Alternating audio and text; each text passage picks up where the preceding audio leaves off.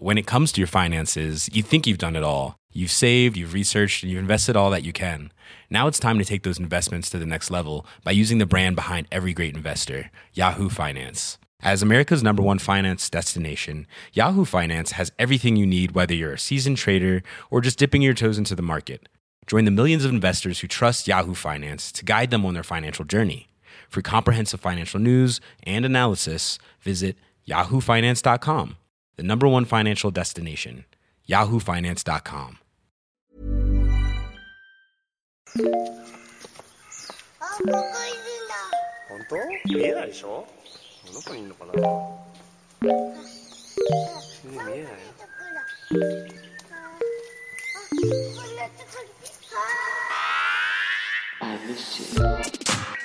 Hey everyone, welcome to Waypoint Radio episode. I have no idea kind of what number are we at? Like, how did you title the holiday stuff? We're 255. No, what? No, it's 532. 250. 532. Wow, we're close to the website, right? 537. What is it? Is that what it is? 538. It's 538. 538. Wow. Yeah. Screw that guy. Yeah, we're gonna. Yeah, is everyone ready for our Nate Silver retrospective podcast? We're just gonna spend.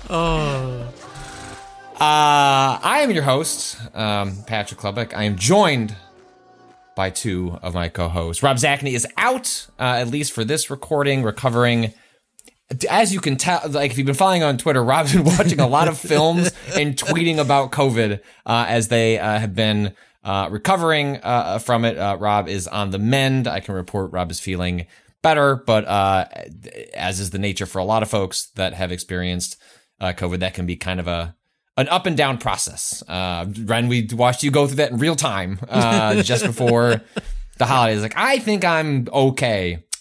I'm not okay. And so our prayers up for Rob. We got you, dog. Like, we're here doing the podcast for you. And I'm going to get through it with producer Ricardo Contreras. Hello. Hello. And other Welcome producer, back. Renata Price. I think that they should elect me the Speaker of the House.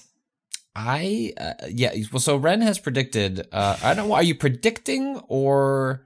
Just hoping. Does Ren Just hoping. think, what are the chances that someone will die on the floor of the House before Kevin McCarthy takes his 15th L? I'm hoping.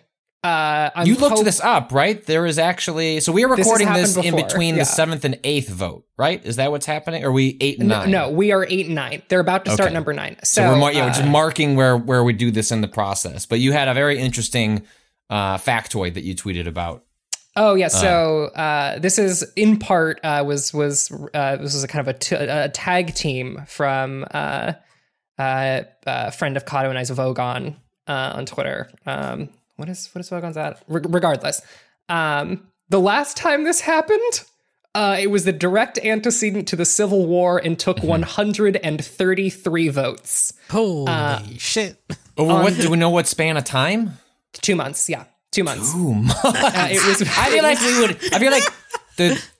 I think we would, if given 2 months of voting, I think we'd blow well past Yeah, it was 200. Yeah. December 3rd, 1855 through February 2nd, 1850. Sorry. Yeah. 2 months. December 3rd through February 2nd. And the last time it happened was a direct antecedent to the Civil War. No one died on the floor during that time period. There was no members of Congress, but just some fun facts for you. You know all the former members of Congress who didn't get reelected? So they're not allowed to start their new jobs because they are still technically members of Congress because their replacements have yet to be So you can't be like sworn a in. lobbyist or Yes, whatever. there were You have guys to- who you're were- just in stasis. There were guys who were supposed to start their jobs today and have been stopped from starting their jobs because of it. It is honestly the funniest possible outcome.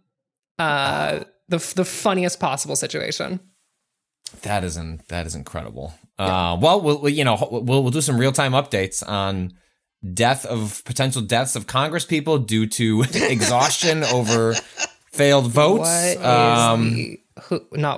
Who is the oldest member of the Oh my God. All right. Well, we are recording this after many, at least I hope, Rob clearly, tweeting his thoughts about Black Adam. But did everyone else have a decent? I have a question. So we had a holiday, varying degrees of how long that was for everyone else, but we at least had like a pretty decent period where everyone got some time away from work. I have like a deep strategy when it comes to the vacation. Like I imagine some people go into it like arms wide open. What comes, what may, I will, the time off will take me where it goes. Obviously holidays complicate that, where you're brought into various family or friend obligations. But outside of that, I'm curious, like, what is the holiday strategy? Does kind of go in with a list? Like, hey, this is what we're doing on this holiday. These are the things I want to watch, or I got this lit. What happens when the clock strikes? No more pod recordings. Yeah, I mean, there's like a list, a very loose list of like shit I would love to do, and then it's always like not a hug. No. Did you accomplish any of them? No, none of them. What were some of them on the list? What hit me? What did we read a book that I've been trying to read for like 4 years. Like a specific book, not just a book. Like you could have lowered the bar to just a different book. Short story. No, literally been trying, not 4 years. Like I think it's been 2 years since I've owned a physical copy of a memory called Empire, and I started reading it. I've gotten like a quarter of the way through.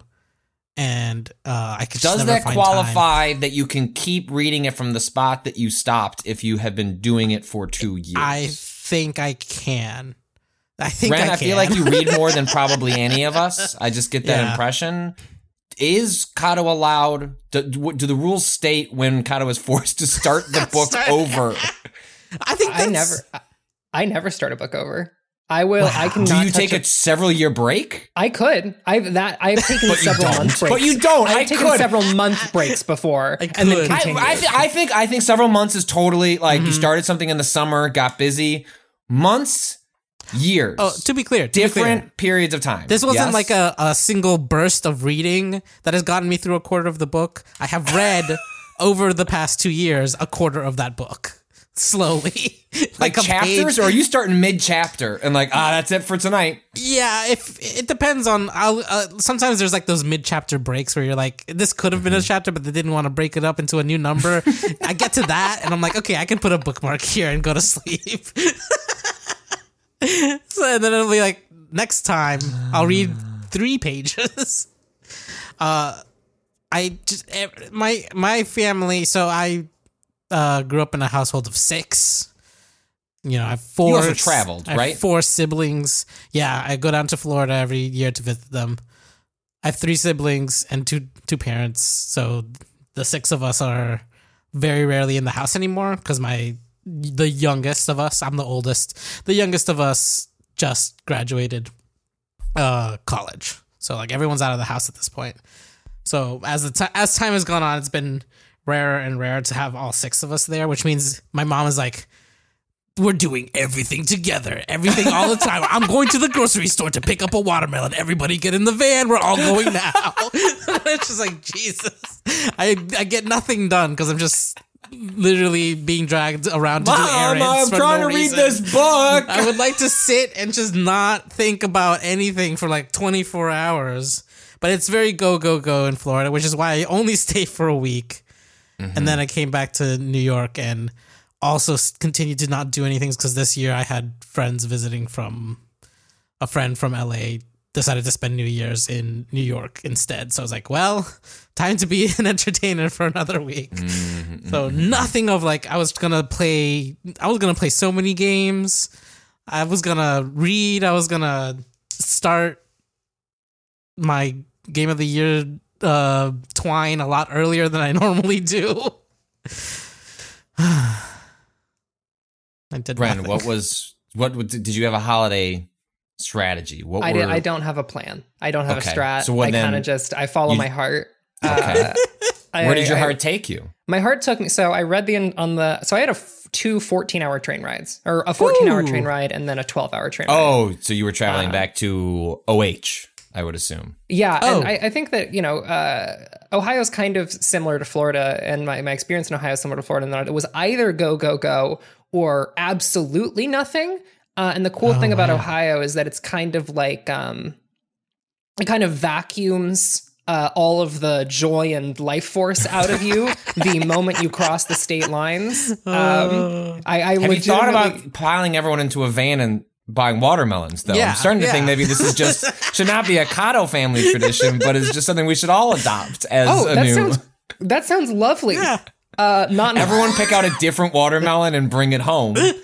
What are we going to do with these watermelons? We're not sure, but we'll look on YouTube. Well, you've heard of jack-o'-lanterns. Here's water. Juices out of the watermelon while you're cutting into it. No, I'm you sucking scoop it up. out. You scoop it out. Make delicious watermelon agua fresca. Everyone loves dried watermelon rinds. Yeah. That's one thing I know is when those get real hot and spicy, everyone's having a good time from the candle flame. I read all of Jeff Vandermeer's novel Born on the way up, which was really good. If you don't have a holiday strategy, yes, you sound like someone that might have a train strategy. Yes. Have you thought through, this is what I want to do in these 14 hours? Generally, I will go in with something. So I did, on the way up, I started Chained Echoes. I read all of Born because I got burnt out on Chained Echoes, and listened to The Shrieking Shack, which is a podcast. The Fuck Harry Potter podcast. Yes.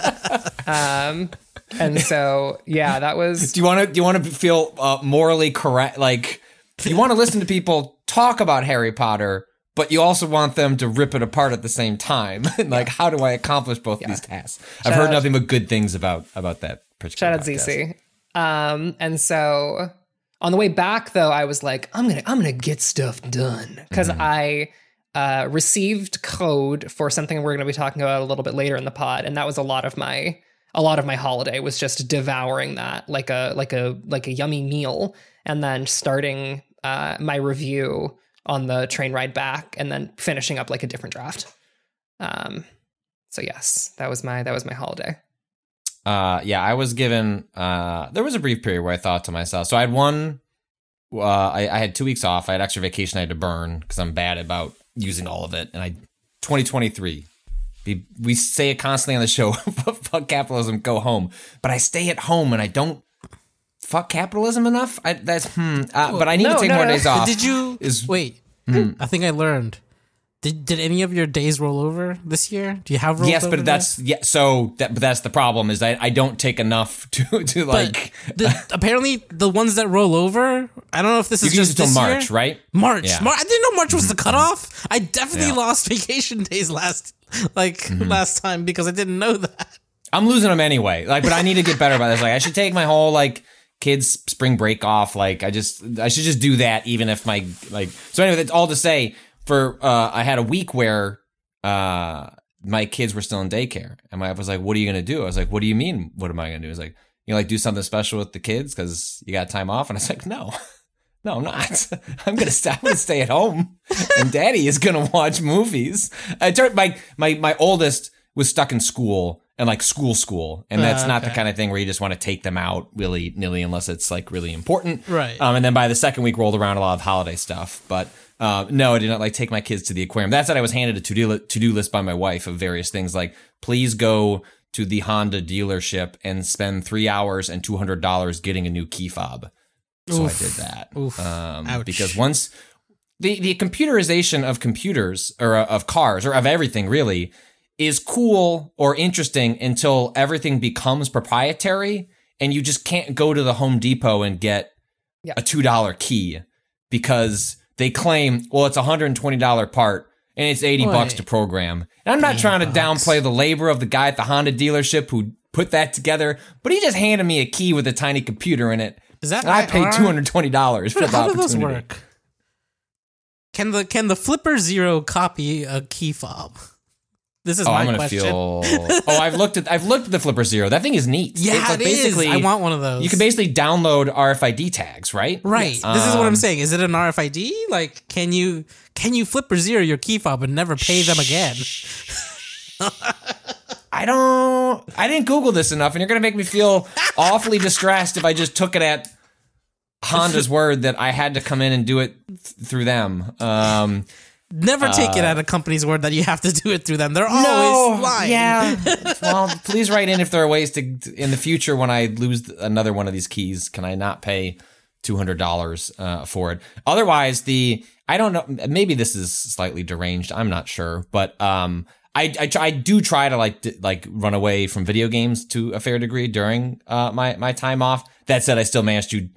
Well, we'll get to it, but there's a handful of games that I ended up finishing because I wanted to get through over that time because I personally wanted to finish them.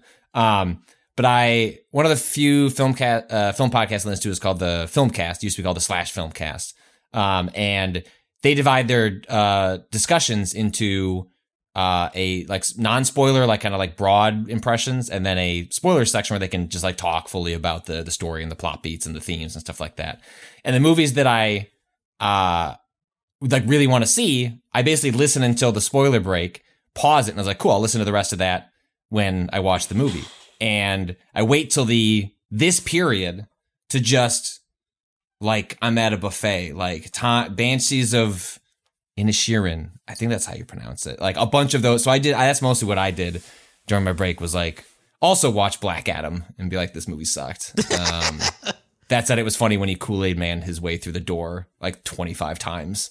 That bit was always funny, even though I don't think they meant it to be funny. So I spent a lot of time watching movies. And I do really recommend watching Banshees of Inisherin. You want to feel for a donkey and also Colin Farrell's eyebrows. Like, please watch that film. It's extremely good. Two small pieces of game news. One, just kind of want to shout out that CES is happening this week. Part of that was Sony announcing that they have a new kind of accessibility controller called Project Leonardo, which is not necessarily a response, but it's sort of an extension of really a lot of the hard work that like Microsoft has been doing with their own accessibility controller. I have no sense at this moment because I don't think anyone's used it, how it compares to Microsoft's work on their own accessibility peripherals, but broadly, I think it is cool that another major hardware platform is saying, hey, we should spend real work and resources making it easier to play our games, while simultaneously raising the base price of our platform arbitrarily in select markets so that it's actually harder to buy it. Oh, no. Not a contradictory message there whatsoever. Who could say? There also, and then, yeah, I forget if this. I'm trying. Maybe I shouldn't say. I'm trying to remember. I think I saw something about how there are PlayStation, like there are controllers that people use for PlayStation 4 that were accessibly like focused that could be supported by the PS5 but haven't been yet. So I'm curious. I mean, stuff like that wouldn't shock me. Like it's very normal for things to break compatibility between hardware changes. Yeah, they're still waiting for like a lot of fighting game controllers to become compatible with the PS5. So like I would be completely unsurprised if Sony just completely busted those. Right. Yeah. Elsewhere, continuing the sort of expansion of unionization, discussions about unionization. We've got a piece up on the site. Fallout and Doom QA testers just formed the biggest union in the U.S. games industry. To quote from the piece from Emmanuel Myberg and Jules Roscoe. Quality assurance workers at Microsoft ZeniMax Studios, the people who make the Elder Scrolls, Fallout, and Doom games, just voted to form a union, making it the first game studio to unionize under Microsoft and the largest group of union-represented quality assurance testers at any U.S. game studio. ZeniMax Workers United and the Communication Workers of America didn't share the exact vote count, but said that the 300 QA testers overwhelmingly voted in favor of their union. Workers decided to join the union by signing union authorization cards or voting via an online portal.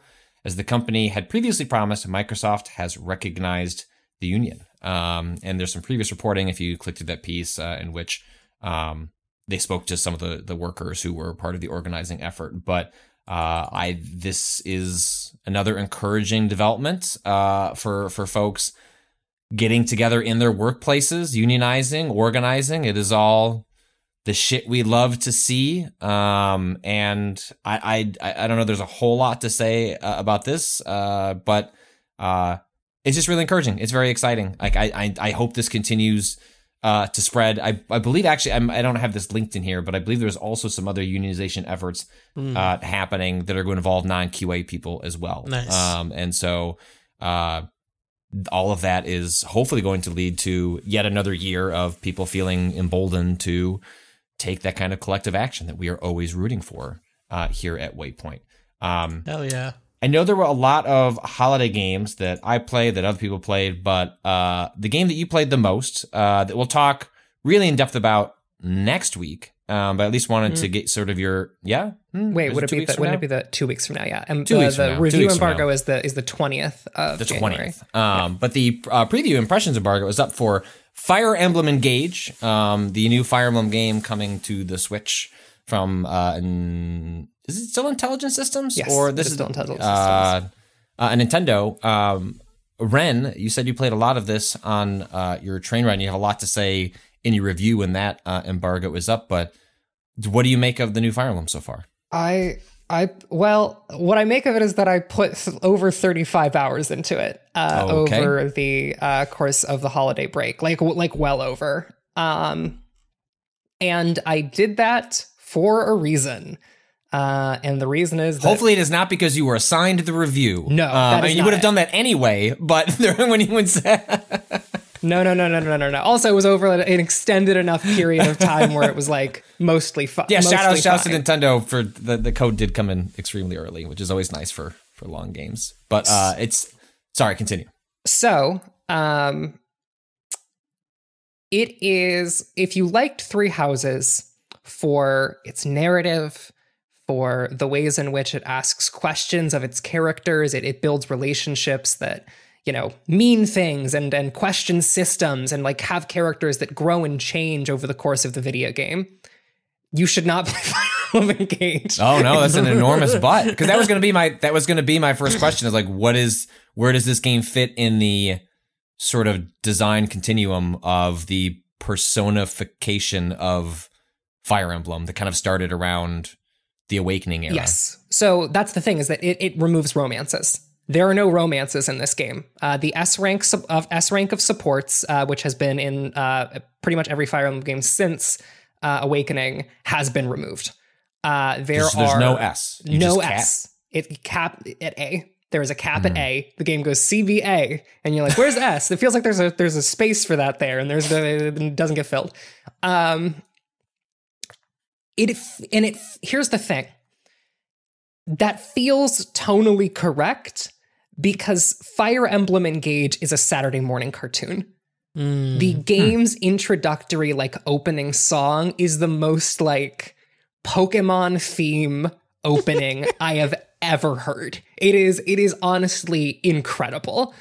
It is roaring violins with a dude, fast singing to a specific da da da da da da da da da da, like that, but singing out words, which is a very specific vibe. Reminds me of mid 2000s shows designed to sell toys to children. A Bakugan, a Digimon, a Pokemon, a Beyblade, and that tone kind of carries into the actual writing of the game, in which no characters actually have real opinions or motivations or beliefs. They're all kind of just cardboard cutouts of themed groups from the country they're from. So there's 4 main countries, Firene, Brodia, Solm, and Illusia. And each of them have a thing about them. Firene people love peace.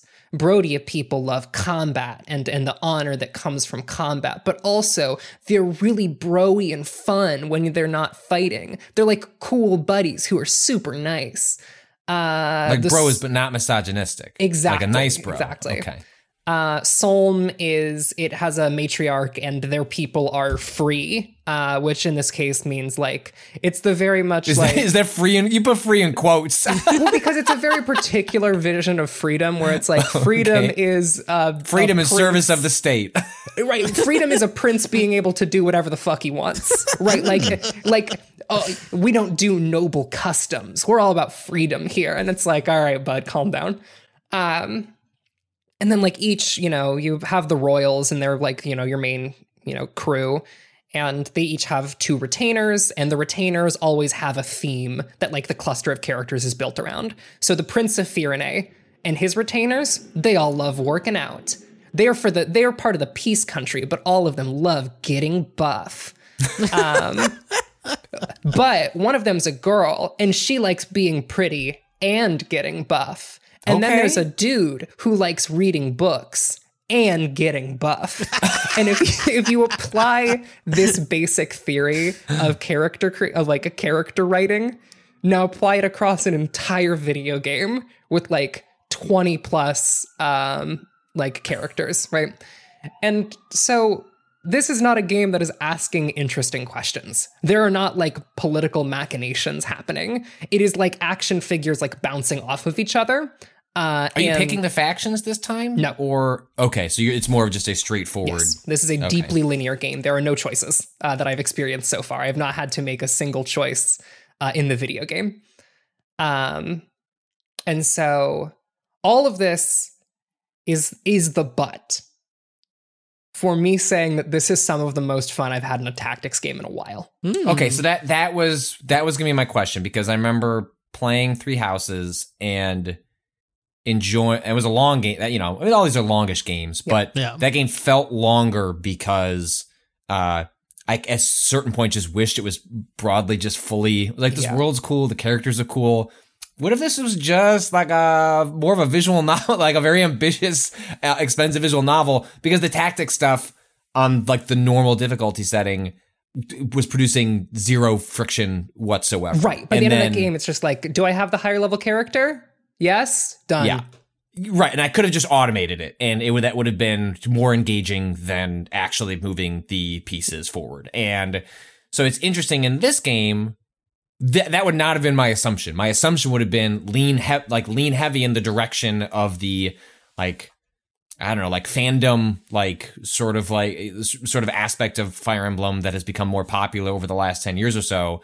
And it's interesting that this one pulls that back and actually emphasizes. So I guess if that's true, why is it the tactics are more interesting this time? So the other interesting thing about the fact that it's you would expect it to be deeply invested in the characters and everything, that is also the premise of the game. So the whole thing with Fire Emblem Engage is that the world it takes place in exists at the intersection of all of the other Fire Emblem worlds.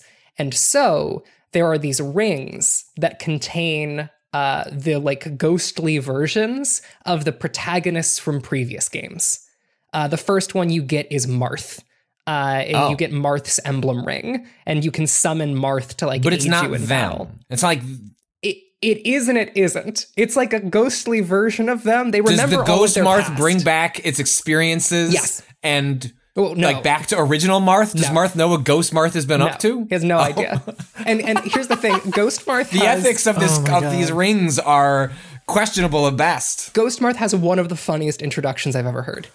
So you get the ring for the first time. You put on the emblem ring. Your character says the phrase that awakens Emblem Marth, and he rises from his slumber from the ring. And Emblem Marth does like a cool transformation sequence. It is genuinely like Power Rangers-esque as he does a transformation sequence, and then looks dead at the camera and goes, "I am Marth. Beat. Emblem Marth, to be clear." So wait, so they have separate agency. They're aware that they're a ghost. Yes. And the delivery of "I am Marth, Emblem Marth, to be clear," completely changed my perspective on the game. Because to that point, I was like, this is awful. The writing is so bad. All of this sucks shit. What are they doing? And then I heard, "I am Marth, Emblem Marth, to be clear. And I was like, I love this. This is a game this is a child's story. And you know what? It's having fun with that. And so it is deeply invested in like obsessive about the history of the series. You're summoning all of these older characters from previous games to aid you in battle. And in doing so, it is also like the simplest narrative that I think the series has ever had. It feels like a real like pastiche of things, and is constantly like referencing stuff, and like it is an echo of everything that came before it. And I mean that in both positive and negative lights.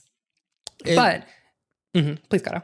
I was just gonna ask how do you get people? Is this like a linear path? They have this thing called a Pokeball, and you go out into the field. It's like there's a Marth, and Marth, get in this cool ring. Hey. Hey. Marth's off with his family, and you're hiding behind a bush with this ring that just sucks his soul out. Got him. So there are 12 emblem rings that actually summon a character, that have a person in them. And then the game also has a weird gacha mechanic where that is not, you can't put money into it. Let me just note that real quick. Yeah. There's no money you were putting into this. Where you get rings that don't give you the abilities that emblem rings give you. Because what emblem rings give you is when you equip a character with an emblem ring, they get the skills of the character whose ring it is. Okay. Which is really cool. But just the skills and not the like stats and stuff? They do get a stat boost. They get a stat boost and the character skills. But those skills are like meaningful. For example, Sigurd, one of the previous like key characters from one of the games. When you equip Sigurd's Bond ring and activate it, the character gets a +5 movement range, which means that they can travel basically half a map pretty casually. They also gain the ability Momentum, which increases their damage of the first attack they do by 1 for every space they moved. Ooh. Nice. And so suddenly you can get a 10 damage boost for free by just traveling across all of these spaces if you have this ring equipped. Which, and like, this is 10 is big in Fire Emblem numbers. Like, yes. Yeah. And this is in addition to your character's signature skill. So like all Fire Emblem games, every character has a signature skill, and then they have a class skill. And so signature skills, class skills, and then your emblem skills of the equipped ring you have. And then there's 2 free slots, which you can take from rings that you have used previously. And so you can basically mix and match all of these abilities to create really specific builds for your characters. I have one character who has, I think all 4 of her slots are filled up and is just a nightmare. Just a complete and total nightmare. On the battlefield, who gets like massive crit bonuses and is also really, really tanky. And so you have all of these like stacking skill bonuses. And so the build crafting aspect of the game is really cool and like way more in depth than anything else in the series. Seems more dynamic too, where you have a lot of opportunity to really alter like some real specifics of what the character is going to do on the field. Yes. The other thing that using these rings does is you can engage them. And when you engage them, you get a little transformation sequence and the person, looks different because they fuse with their emblem. And so when they do this, they don't just get access to a really powerful like super move, which they do. They get access to a super move.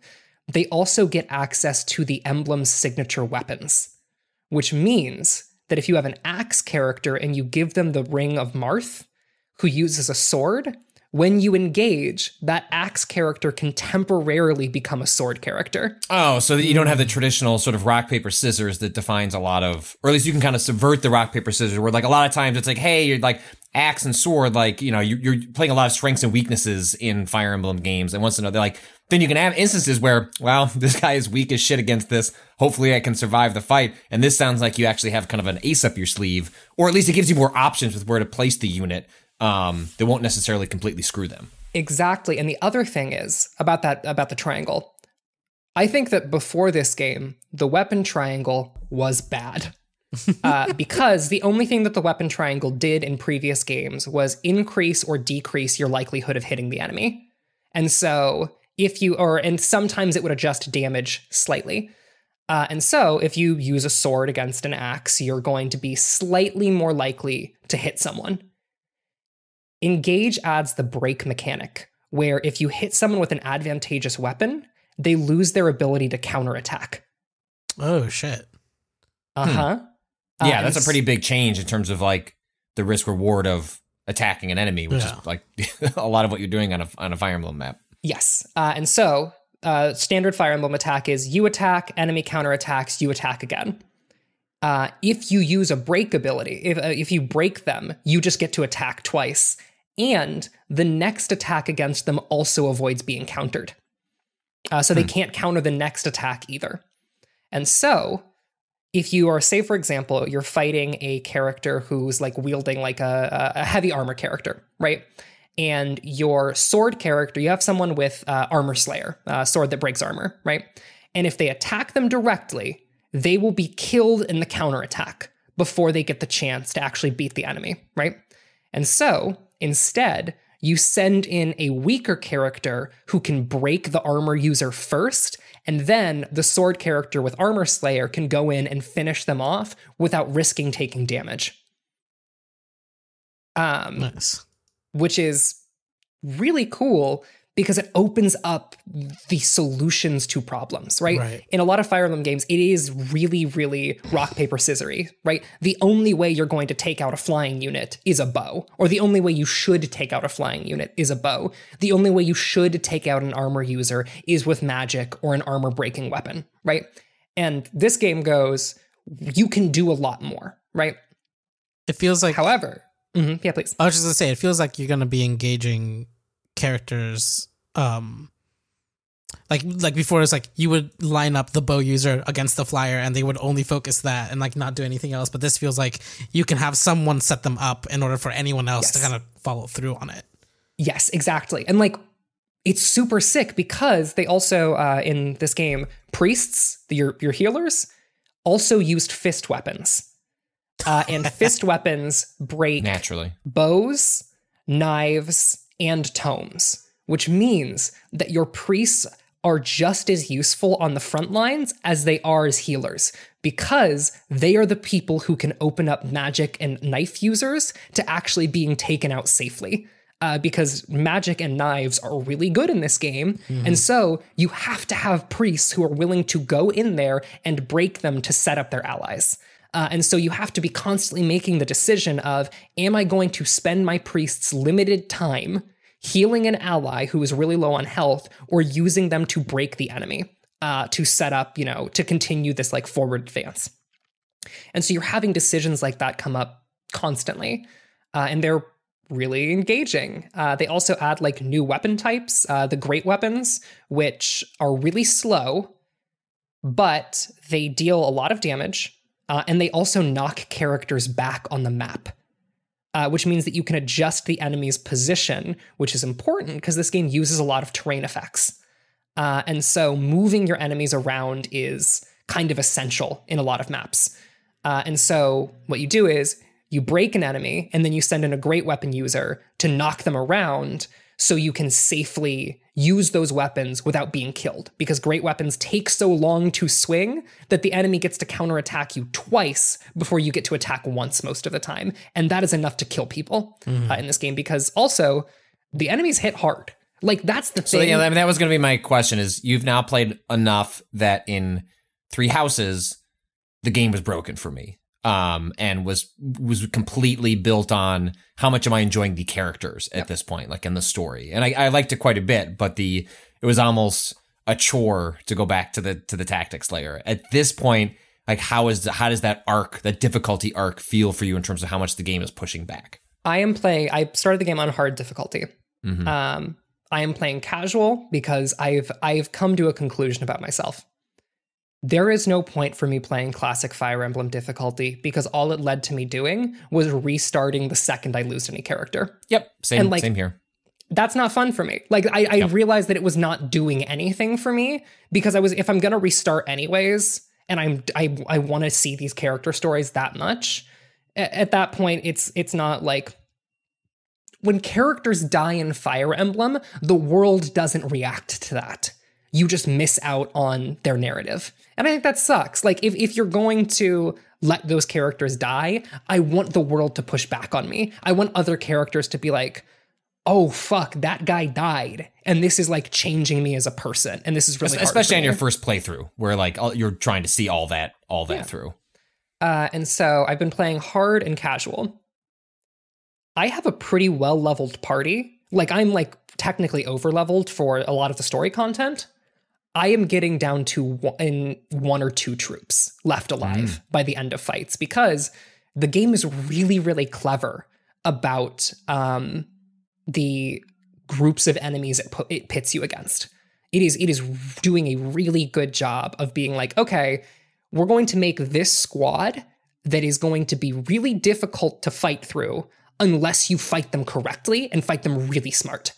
And because the enemy can break you as much as you can break them, the weapon triangle really matters. In previous games, if you let someone get out of position and they were high enough leveled, you could be fine. You can send your sword user into a group of spear guys if your sword user's high enough level.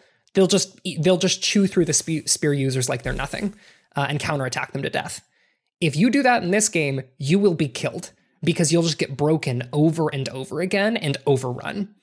So the enemies hit hard, they have access to the break system, and they are cleverly placed. Which is why the game's actually requiring you to use all of these abilities and use them well. And so, like, you are given powerful tools because you need them.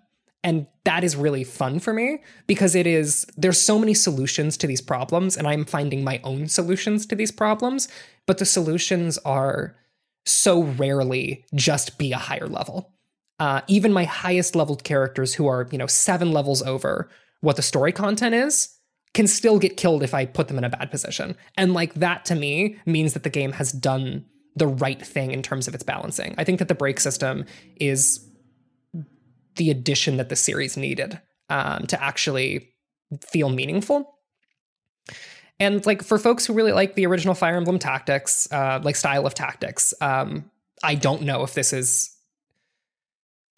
they will get what they want out of this because it is such a different thing at times. The break system makes it feel like such a different thing. And, the Power Rangers analogy also holds true in that, like, your characters can be extremely powerful.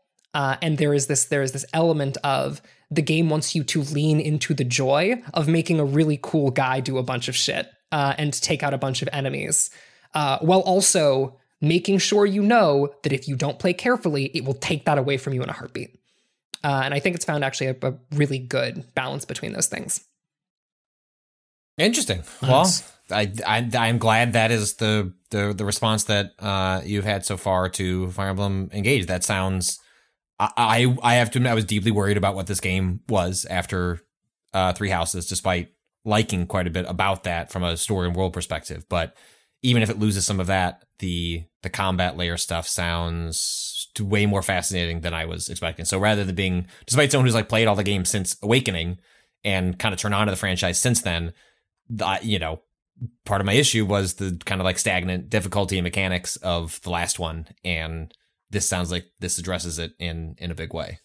I am really excited for whatever the next Fire Emblem game is because it feels like a transition one where maybe you don't necessarily even blame them for the story being like, hey, we've got a really good story for the next Fire Emblem. Pocket that. We're doing a mechanical one. We do another one of these every 2 years. Kind of like, what Pokemon is going through. Yeah. It's like Nintendo produces them at such a rate that if this is the kind of off year where they're trying a couple of things and then that all gets deployed in a more refined way and inevitably the one that they're working on now, because this game was finished a while ago. Yeah. That's really interesting. Well, the last thing I'll say is that, like, and why I'm so excited is that this game makes it very clear that they have learned how to meld their tone and narrative to their mechanics. And they've learned how to do it really well. The Saturday morning cartoon vibe is so well, like, conveyed through both things that like I want to see what it looks like when they're asking real questions. What do the mechanics look like when they are asking real questions and it's reflected in the fights? Because they have managed to do that with goofiness, and I want to see it with a Three Houses level story. And I think it'll be really, really cool to see the specific mechanics they are able to cook up if that is what they end up doing. One game that it sounds like the two of you touched on over the holidays, a game that I have heard hooting and hollering from one Austin Walker and a lot of other folks, Jason Schreier, is Chained Echoes, a Chrono Trigger inspired JRPG that I believe was like largely made by one person in Germany. And I'm curious what the two of you have made of that game so far. I'm still pretty early, but What is pretty early? Because I've heard that game's like 45 hours. very, very early, very super early. Okay, I played all right, like 2 okay. hours. But like what's interesting is that it jumps straight into the like, I see where the what's it called, Chrono Trigger comparisons come in. But I'm curious about where it goes from there. It has a very interesting kind of base mechanic in all of the fights that feels very, they introduce early on that this fantasy world has mechs, and there's basically a heat management mechanic for your entire party, where there's a bar that when you do offensive like actions, it fills up and it gets into a It's like ABT but bad. well, like as you do things, it fills up and it gets to a certain point where it's like there's like a little zone that's green, and if you go over that, if you keep doing things that make it go up, it gets bad. You hit the red zone and you're basically taking extra damage. So there are certain moves that will take it down, and what kinds of moves take it down change every like 3 or 4 turns. So there's a management of like, you want to stay in the hot zone, in the good zone, and not overextend yourself, but also and it feels very much attuned like in my brain it's like heat management on a mech, right? The more things you do, the more it'll go up, but then you have to vent at some point. But that works just for your whole party, even if you don't have I haven't actually played with a mech because you get blown out of it pretty early on. And the cool thing about this system is that like it really encourages you to use abilities you would normally not use, right? Like, blocking, like, hey, I can block in a That's a big JRPG. I'm never gonna do it. Why would I block? That's for cowards. Yeah, no, that's a big one. blocking reduces it, and also like the cool thing, it has variable difficulty, and so you can change how tight the window is. And so when I was kind of like it changing like the parry system, Yes. sort of thing. yes, Oh, you can interesting. change how large the overdrive window is. Yeah, the space that you're good in is. And that's the game's equivalent of like an easy, medium, like hard sort of like setting is broadly that, or is that something like a subsystem that you can mess It's with? a couple. There's actually a couple difficulty sliders. One of them is enemy stats. One of them is the overdrive range. And I think there's a third one that I can't remember, but there's 3. And so when I turned those up, again, I'm barely scraping through fights in the same way that I was in Fire Emblem Engage at its best. I am barely scraping through some fights in Chained Echoes because it's like, you really have to be on the fucking ball in terms of keeping your heat management, because when you go into that overheating zone, not only do you take extra damage, but all of your abilities cost double the mana. And Interesting. that eats up your resources so fast. And so there was a ton of times where I was in a fight and I was like, go, go, go. And then I would realize, oh, fuck, I'm getting near the end of overdrive and my next character doesn't have the kind of ability that I need to reduce the bar. And so I have to find some way to reduce this bar. So I guess I'll block or something, but even blocking, I'm pushing into the overheat range.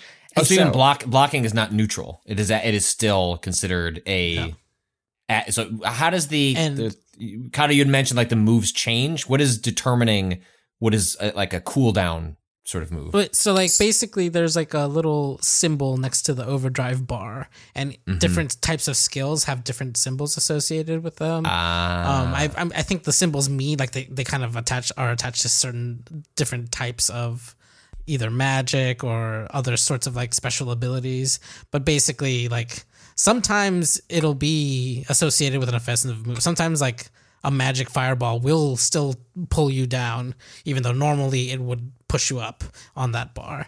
What's also really interesting is structurally, at least as far as I've played, which again, only a couple hours, but so far there is no, in JRPGs, you get potions, you get mana, like ether pots or whatever. You get resources to use that you use over time past many fights. Every time you fight in this game, everything resets. Like each next fight. I hate those systems. I But you still hate have- how like gotta have 99 high potions. You still have potions, but they're only for use within a fight. Like, right, you get hurt. So it's like kind of like upgrading your flask in a Souls game. Right. Like, hey, you've got 6 here you can use. Basically, it's like you're only using them during the fight, and then once the fight is over, like the next time you have a fight, everything's filled back up. So it's not like this over time sort of resource management. It's a per fight resource management situation where like you could use them all on one fight and then not have any for the next. And so it's over time in that way, but it's not like you have to heal after every single battle or whatever, right? The other cool thing about that is that there are some items that act as whatever ability type will lower the gauge. And so you can have some like, oh, I have an item that is a buff replacement. And so if I'm on a character who doesn't have any buff abilities that would lower the heat gauge, you can instead use that item as a last resort to be like, I need to get this gauge down now. And I've only found like a couple of those items. And so it's really cool that like it will give you ways for characters who are not prepared to use those abilities, a way to significantly decrease the gauge, but it is explicitly spending a resource that is so far not super common. The other really cool thing is that the game leans into having multiple party members and switching them out mid-fight. One of the things that reduces your heat is swapping to party members. So my favorite thing about like Final Fantasy X was like having everyone lined up and just like rotating through them in fights. Yes, exactly. So it is that exact thing of like, okay, tag you in. And so when you tag someone in, it reduces the gauge slightly. And so not only is the game trying to get you to do this because it's like, oh, I need to get the character with that ability tagged in, but also tagging in is always beneficial to managing your gauge, even if you're not tagging in a character who has the right, ability types. And that's really sick. It also leads to like trying to figure out who you're putting in what row, because there are 4 rows and you can only tag in the other person in your row, which means that it's like, okay, I have 2 healers. Do I put them in the same row and assume that I will always need a healer on the field? Or do I put them in different rows and try and like, what role is going to be fighting in this particular position? And is this position going to be able to be useful if the enemy is like if the bar is targeting a specific ability? And like that shit's really cool. That decision making is really engaging. Very cool. Well, I've heard a lot of really good things about it. I'm curious, as a huge Chrono Trigger fan myself, I've been, if I didn't have a bunch of other games, I'm also trying to finish up from last year. Chained Echoes, Patrick Klepek's 2024, Game of 2023. Yeah, game, like lining it up as one of those already. But I've heard incredibly good things about it. I've heard maybe like the localization is a little stiff, but that the world and story are pretty good, and the combat system is excellent. So that is cool to hear. You get to be in a team with a dolphin man and a lion man, like within 30 minutes, like God intended. Yeah, exactly. It's so good. That is very Chrono Trigger, actually. It's like instead of a frog, it's a dolphin. Okay, over the break, just pretty quickly, I did finish Signalis, a game that I thought was quite good.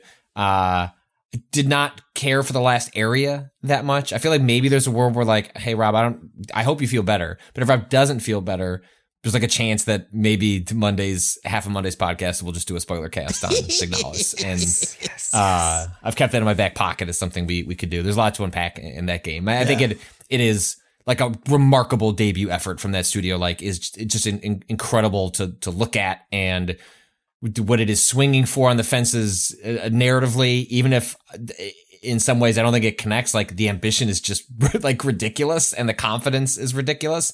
And the inventory stuff, I mean, like there's too many weapons at the end. I didn't need them all. Like there's stuff like that just feels like could have been a little bit better, but I almost feel bad knocking the game for it because the things that it's trying to do are so strong that it's like, okay, yeah, I didn't need a machine gun at the end. Like, that's fine. See, that's interesting because I totally did. I was down to my last bullets in that final boss fight. What ending did you get? Like, the endings okay, are named. I don't. I almost feel like we should hold that for the spoiler cast. I have issues with the way the game delivers, like produces its ending for you. That is, I guess I will say related to how you play, Yes. and I was a little frustrated at that because of the specific way in which I play these types of games. I think I can guess your ending based on what you can. It's like cool. Like you got a worse ending because you were careful. Like that kind of sucks. So the Silent Hill 2 problem. Yeah, I don't like it. I think it's a bad way to do endings. And I like Silent Hill as well. So yeah, great game, well worth playing. Like if somehow you missed it, like please track it down. Like it is not altogether long. In fact, the faster you play it, the game says, "Oh, you're a better person." And so I don't think that's what it said. No, it's not what it still makes you. It makes you feel shitty for being slow, is what I'll say. Like, I'm not narratively. We could get into that later. What exactly we'll talk in the end? I think we have to. But I think the game is maybe sort of even if Rob's like, back on Monday, we just kick him out of the room for like 30 minutes and be like, get into it. Pussy, maybe run through a room a little faster is kind of the vibe I got from the end of the game. I'm gonna hold my tongue. Just hold your tongue. We'll get there. I also finished the Callisto Protocol. Not a good game. Did I enjoy it? Yes, I did. The Callisto Protocol is like best expressed as I felt like I was playing like a Sci-Fi Channel original with like the biggest like a budget given to James Cameron, and I found that delightful. It's just a shitty B movie with like, but the most gorgeous one you've ever had a chance to encounter. I don't like how the combat, the combat turned out. We went into all of that during our kind of like pseudo review when the game originally came out.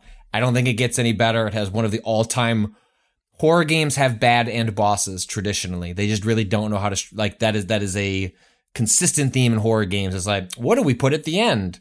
Because games need you to have this, moment of culmination of mechanics and resources and yada yada. And horror games tend to fall flat on their face when developing what a final boss should be. And boy, Callisto Protocol both doesn't solve that and says, what if we made an even worse one? What if we made an all-time bad one? But it's very pretty. I highly recommend. I think that game, its easy mode is normal, its normal mode is hard, and its hard mode is extreme or whatever you would kind of declare that as. I feel like this is going to be a game that shows up on Game Pass sometime early this year. That's not inside information. It just feels like one of those kinds of games. And if you get a chance to play it, if how I described it sounds appealing, just put that shit on easy. It won't be easy. It will just be more manageable and allow you to sort of enjoy what I think is the game's greatest strengths, which are like, it looks pretty as shit in the ugliest way possible. And for that, I enjoyed drinking a couple of beers and finishing the Callisto Protocol. In the service of time, because we still have other things going on in this podcast, I will save some of the other stuff. I finished like God of War. The one last thing I'll mention before we transition to the next part of the podcast is Sports Story, early contender for biggest disappointment of the year, even though it came out at the end of 2022. Golf Story, just a gem, just a wonderful game that came out early in the Switch's life. And Sports Story is extremely buggy. It has somehow deep optimization issues for a top-down pixel game where you hit a golf ball. I don't know how that can run at a poor frame rate, but it does. I don't know how much to read into this like hidden developer room in the game that sort of is the team shit talking one another about the game's development, it's kind of it gives bad vibes. And so I played a couple hours. I put it down. If you go to Kotaku and search Sports Story, you'll find the piece that kind of explains that room a little further. But I played a couple hours and was like, boy, this was a surprise drop for the holidays that should have the surprise should have been it's delayed again, not have come out before the end of the year. So I'm kind of like, I waited this long for the game to come out. I can wait a month or two while they do some passes at the game. I mean, I've read things as simple as, like just lots of spots where people are just not making straight up progress in the game, and that's the kind of that's a killer. Yeah. So I'm gonna give that a little more time in the oven. They've said some patches are coming, but I have a hunch that even if it's patched, that it's still not going to be the game I was hoping it was going to be. Ren, before I toss to the middle segment of this podcast, you have pasted something into the chat. Can you please give us a House of Representatives update? Has anyone died? No one has died yet. C-SPAN says Representative McCarthy does not have the votes. 10th speaker vote possible today. The current standing as of this recording is 73 McCarthy, 72 Jeffries, 7 Donalds, 3 Hearn for some fucking reason, and 0 for others. The fact that they're adding in new candidates as the thing is proceeding is so fucking funny. It's so bad. It's so bad. What a dumb, beautiful thing. Yeah, that is bad. All right, well, we are going to transition over for the middle segment of this podcast, which is going to be, do you want to hear Rob do some more Pentiment interviews? So he wasn't supposed to do this third one. Rob did a series of interviews related to both Obsidian and Pentiment specifically with Josh Sawyer and the name of the head of Obsidian, whose name I'm blanking on, but that was the second interview.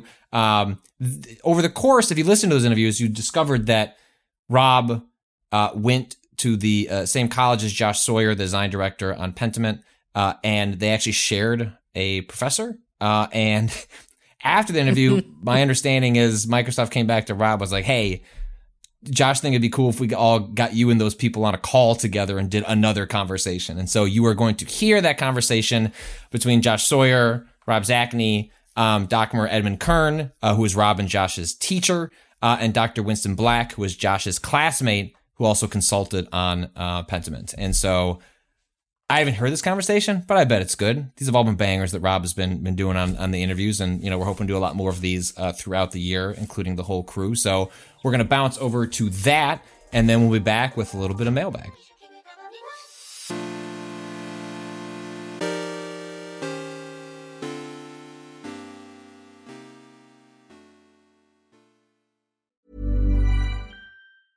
When it comes to your finances, you think you've done it all. You've saved, you've researched, and you've invested all that you can. Now it's time to take those investments to the next level by using the brand behind every great investor, Yahoo Finance. As America's #1 finance destination, Yahoo Finance has everything you need, whether you're a seasoned trader or just dipping your toes into the market. Join the millions of investors who trust Yahoo Finance to guide them on their financial journey. For comprehensive financial news and analysis, visit yahoofinance.com, the #1 financial destination, yahoofinance.com.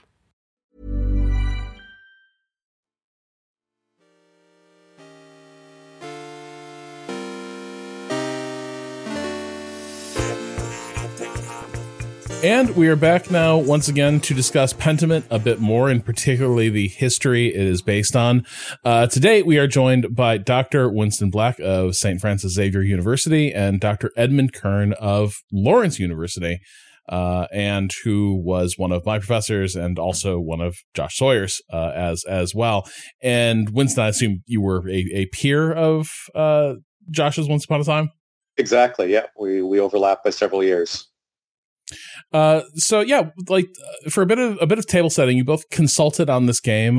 Can you explain, maybe starting with Dr. Kern, explain your academic specialties and sort of what you ended up bringing to bear on Pentiment? Well, I'm a historian of early modern Europe, specializing in German-speaking areas of Europe, and especially the Habsburg monarchy.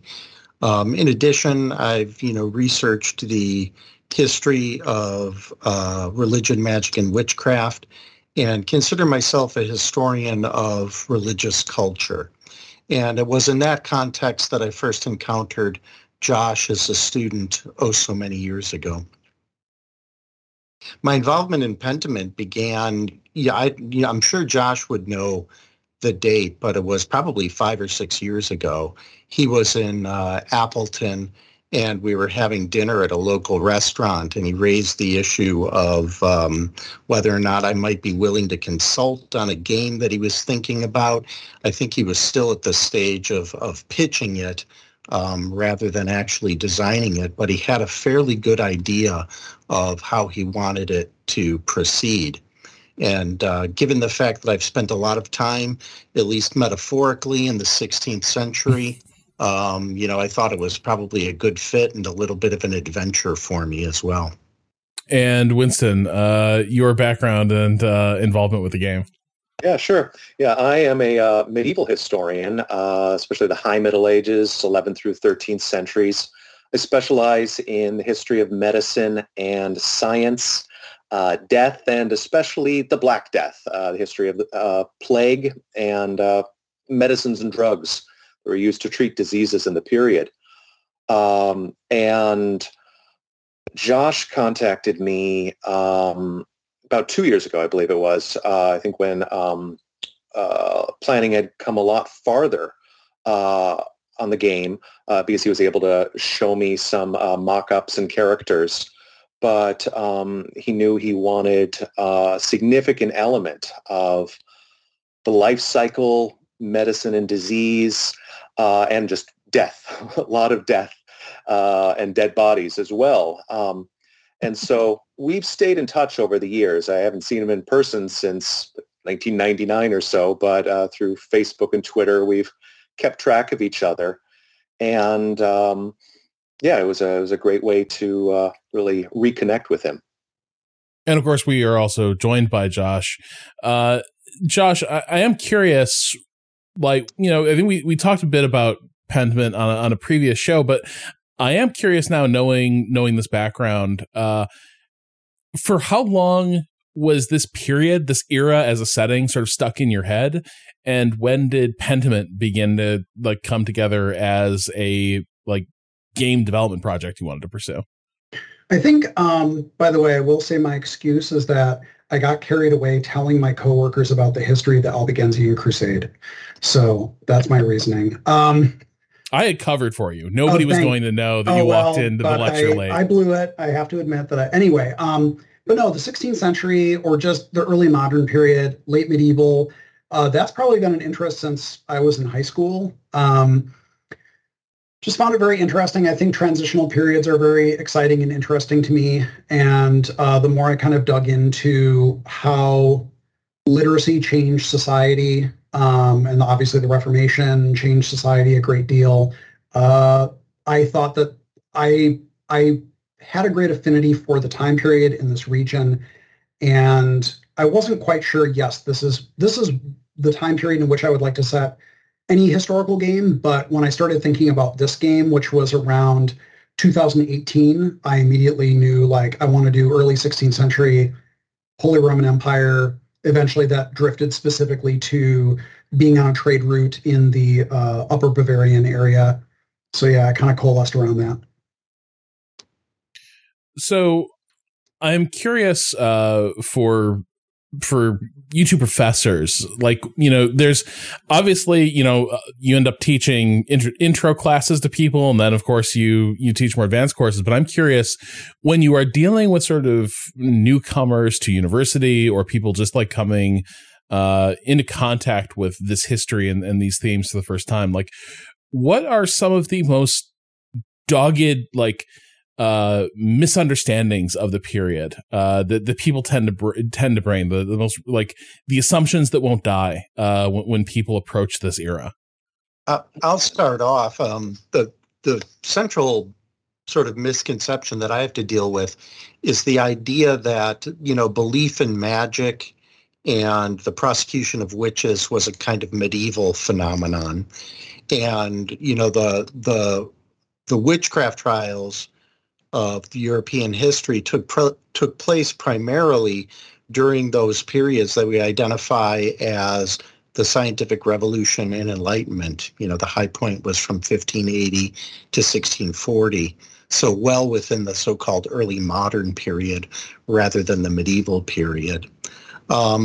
More generally, I think people have a hard time negotiating the boundary between a past which in many respects was very, very different and a past which in other respects was not so dissimilar from our own time. You know, in other words, the sort of pace of life, the realities of life, the material conditions of life were very, very different.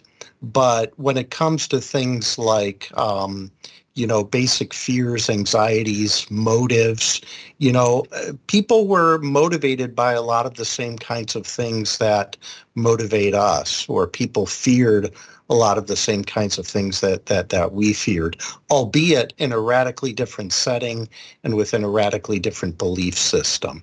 And so it's my job to try and negotiate that boundary so that they can recognize both similarity and difference in a sort of way that's, you know, historically sensible, so to speak. I don't know, Winston, whether you'd want to pick up with your own.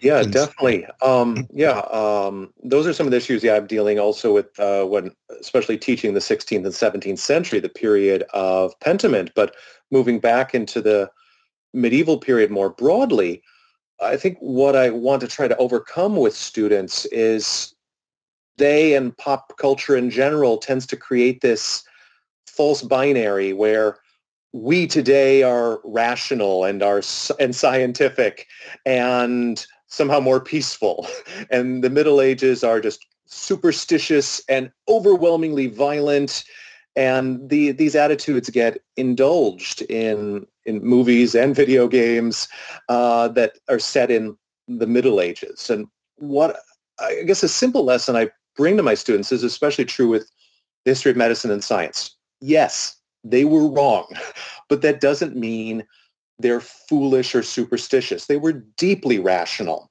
And we can see some of that in Pentiment, where they're thinking about humors and the Socratic method and styles of argumentation and observation. And so they're deeply engaged with thinking and organizing their world. It's different than our way, and we need to understand the difference. But it comes back to some of what Ed was saying, that these people on an individual level are more like us than we might tend to believe when we only focus on the 95 Theses or the Black Death or the Crusades. If we just look at daily life, we see ourselves there more easily. Well, you know, one thing that I've found myself saying over the years to my students is that, you know, peasants were ignorant of many things, but they were not stupid. Yes. And one thing that I know comes up in the game Pentiment is inheritance strategies. Mm-hmm. You know, ordinary people had to think very complexly and very rationally about how to pass property from one generation to the next. You know, how wealth was to be divided up in not necessarily an equal fashion, but in an equitable fashion, so that people could be taken care of in different ways, whether it was through marriage or through, in the case of women, the maintenance of dower, that is a right to a percentage of the property that they brought into the marriage, and, you know, things of that nature.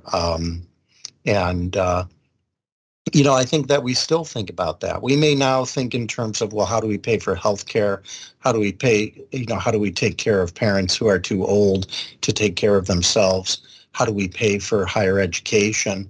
But the same kinds of strategizing was very much present in the 16th century. Sorry, this is a complete aside. It has nothing to do with Pentiment, but I'm so curious. I've got two academics here. I've got two professors.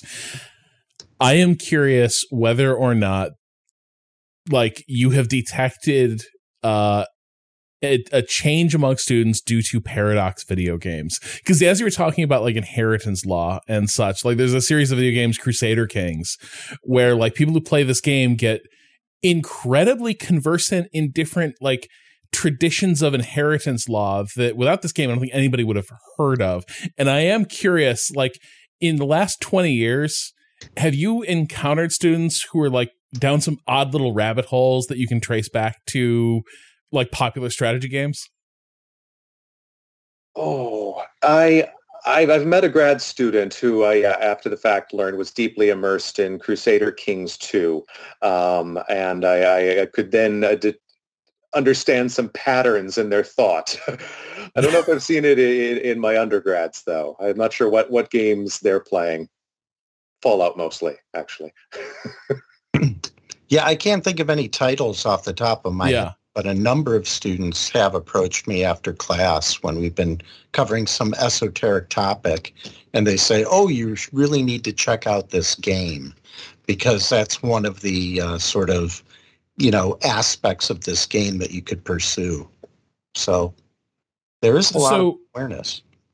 So I am curious, in terms of how the consultancy worked, for one, like, have you all played the game or had a chance to see how it is? And I'm curious, like, when you're working with Josh, like, to what degree is it sending off questions just for background, and to what degree are you also seeing like builds or like notes on a script? And Josh, feel free to jump in here as well as how you sort of utilize this expertise. I'll jump in here, especially because I finished the game just today at lunchtime and wept. I wept. Oh, wow. You bastard.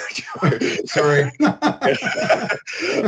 I mean, I got choked up like 3 or 4 distinct times in that game. Like there are a series of gut punches, usually at the opening or closing of different acts. Yeah, absolutely. And without giving away any secrets, but it did come as a shock because I didn't know about certain aspects of the game. My engagement with Josh was usually over some very specific questions. There's some broader issues of medicine and healing.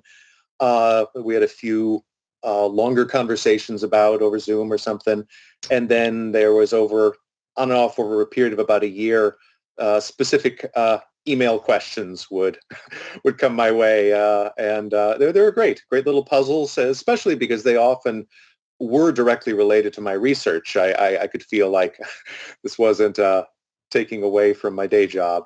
So it was on and off, probably a period of 9 months over 2020 and 2021 where we dealt with little and bigger issues of medicine and doctors and midwives and so on. I recall a few general questions to start out with, and I put together some like longer reports on things like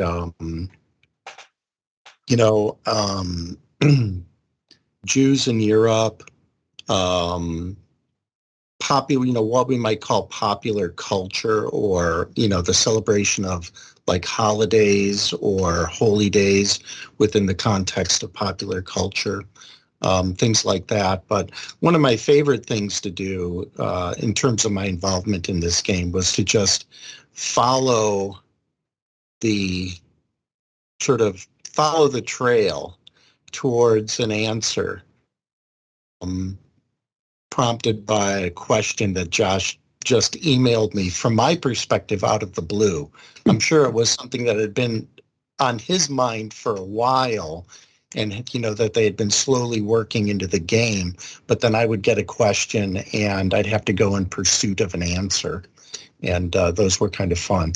Everything from like, what color vestment might might a cleric be wearing for this particular day in this particular kind of celebration or ceremony, to, what was it like for women to inherit property during this period? What were their legal rights and obligations, as well as protections afforded them by the law? And so it was always fun to just kind of hunt down and try to be as concise as possible in my response, hunt down answers to those kinds of questions. Yeah, and the way that I tried to utilize the consultants was sparingly, both because they don't have infinite time. They both have a bunch of other responsibilities.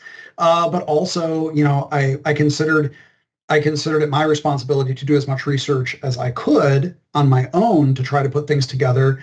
And then it was usually when I was in a place of uncertainty or a dead end. So there'd be cases where I thought I had the lay of the land, and I'd be like, I think I understand how this dynamic works. I think I understand how these people would interact. I don't know. And so then I would send to Ed, or, we talked a lot about the examination with Winston. I talked a lot about the examination of the body of the Baron, and, all the nuances that went into that. Would they cut the body open? And, who is he? He's a Baron. Well, they're probably not going to jump at that. His wife is coming. Okay, they're also probably not so there are all these considerations that are more about social dynamics and considerations than necessarily like a strict black and white. Yes, they would. No, they wouldn't. And so it getting into those nuances was very important to make it feel plausible and make the characters feel like they were reacting as characters to the circumstance that was in front of them. We were actually going to do an examination of a body in the second act for someone who is of much lower status. That didn't come up, but there was the potential there based on the training of the person who would have likely done it and a bunch of other things that maybe that would have been more like an actual autopsy. But alas, it never happened. But anyway, I'm glad that I had all those conversations with Winston to figure that out, or with Ed, again, property inheritance. I thought I kind of understood it, but I didn't. And so when I dug into it, and I sort of proposed things, then Ed said, okay, here's the nuance to this, and here are all the dynamics that come into it.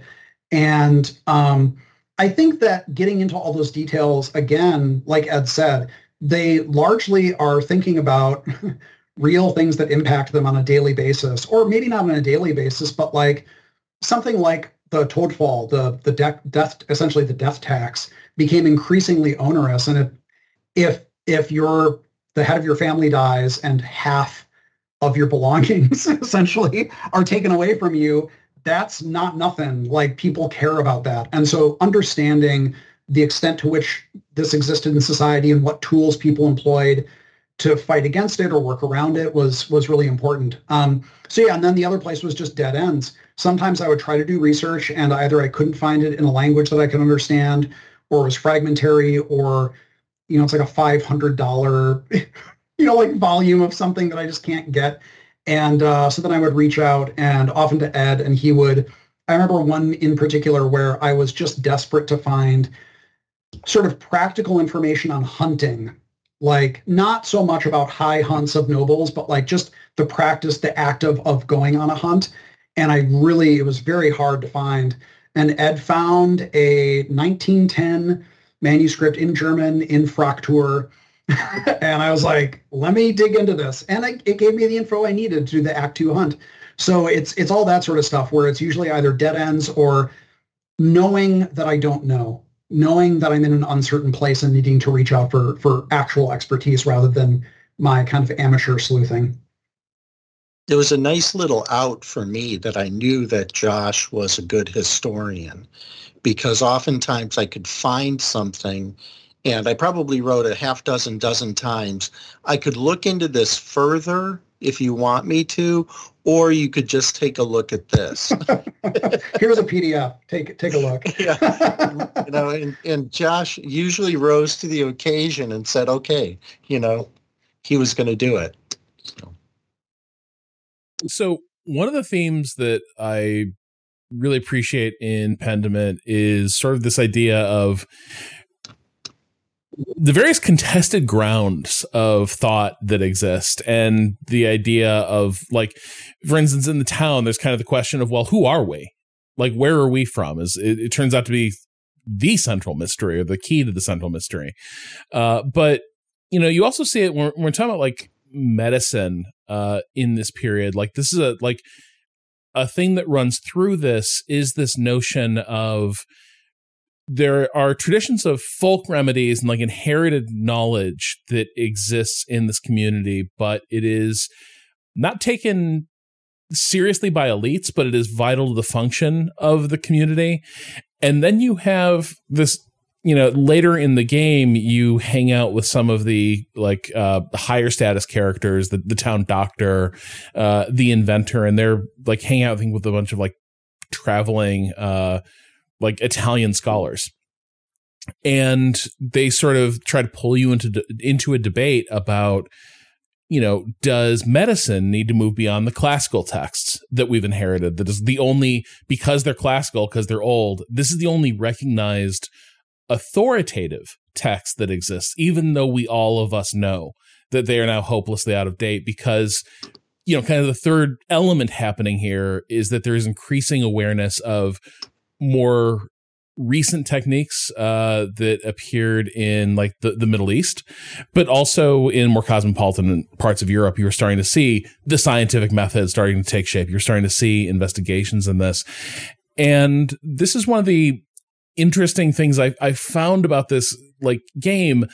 And I'd love to have you discuss it a bit, because, when we talked about the misconceptions people have, I think it's very easy to, imagine in this period that everyone is kind of flying blind when it comes to medical care and how does the body work? I think we tend to adopt the sort of the Monty Python lens of history, where they probably believe this kind of stuff. And what I find so interesting in Pentiment is that you actually kind of have a weird thing where there's things they're allowed to acknowledge because they're, the inherited classical text, but they know they're wrong. But because of the social importance placed on these things, they can't move on from it, even though you have newer and better sources of information. That's the thing I find really interesting, is that you sort of get this picture into an era where people kind of know the field is changing rapidly, but in a weird way, it can't be codified. Yeah, I mean, that's a good point there, where we tend to focus, and it's a trap that we history professors fall into a lot, where we'll grab a single date and say, this changed, or this book was published, and that creates some major marker in history. And it is worth knowing these. What I'm thinking here about when we're talking about bodies would be Andreas Vesalius's On the Fabric of the Human Body in 1527, so same time as Pentiment Act 2. Yes, hugely important, but that didn't change things overnight. That was a more limited urban phenomenon, and the classical and medieval traditions, whether it's of the herbal remedies or of their understanding of anatomy and how you treat injuries, it doesn't go away. They're going to keep on holding on to a lot of the medieval ideas for 100, 200 years and more. So I think that was one of the things that I was happiest about seeing play out in the game, where the Pentiment, the overlaying of the traditions, what was taught in the medieval university for 300 years by this point, is not gonna just go away. We're gonna have this mixing and layering still of traditions, whether it's a medicine or law or of religious beliefs. But yeah, I think we can see it especially with those characters grappling with these medical questions. I think because they're not as contentious as the religious ones, where should we still be reading Dioscorides, a first century author, or Pliny the Elder for another first century author? Do we retranslate them, or do we just throw them out? The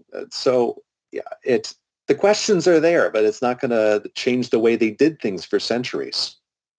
And I should say that specific conversation with the Bolognese doctors was something that I discussed with Winston, because I knew I wanted to have this sort of social encounter.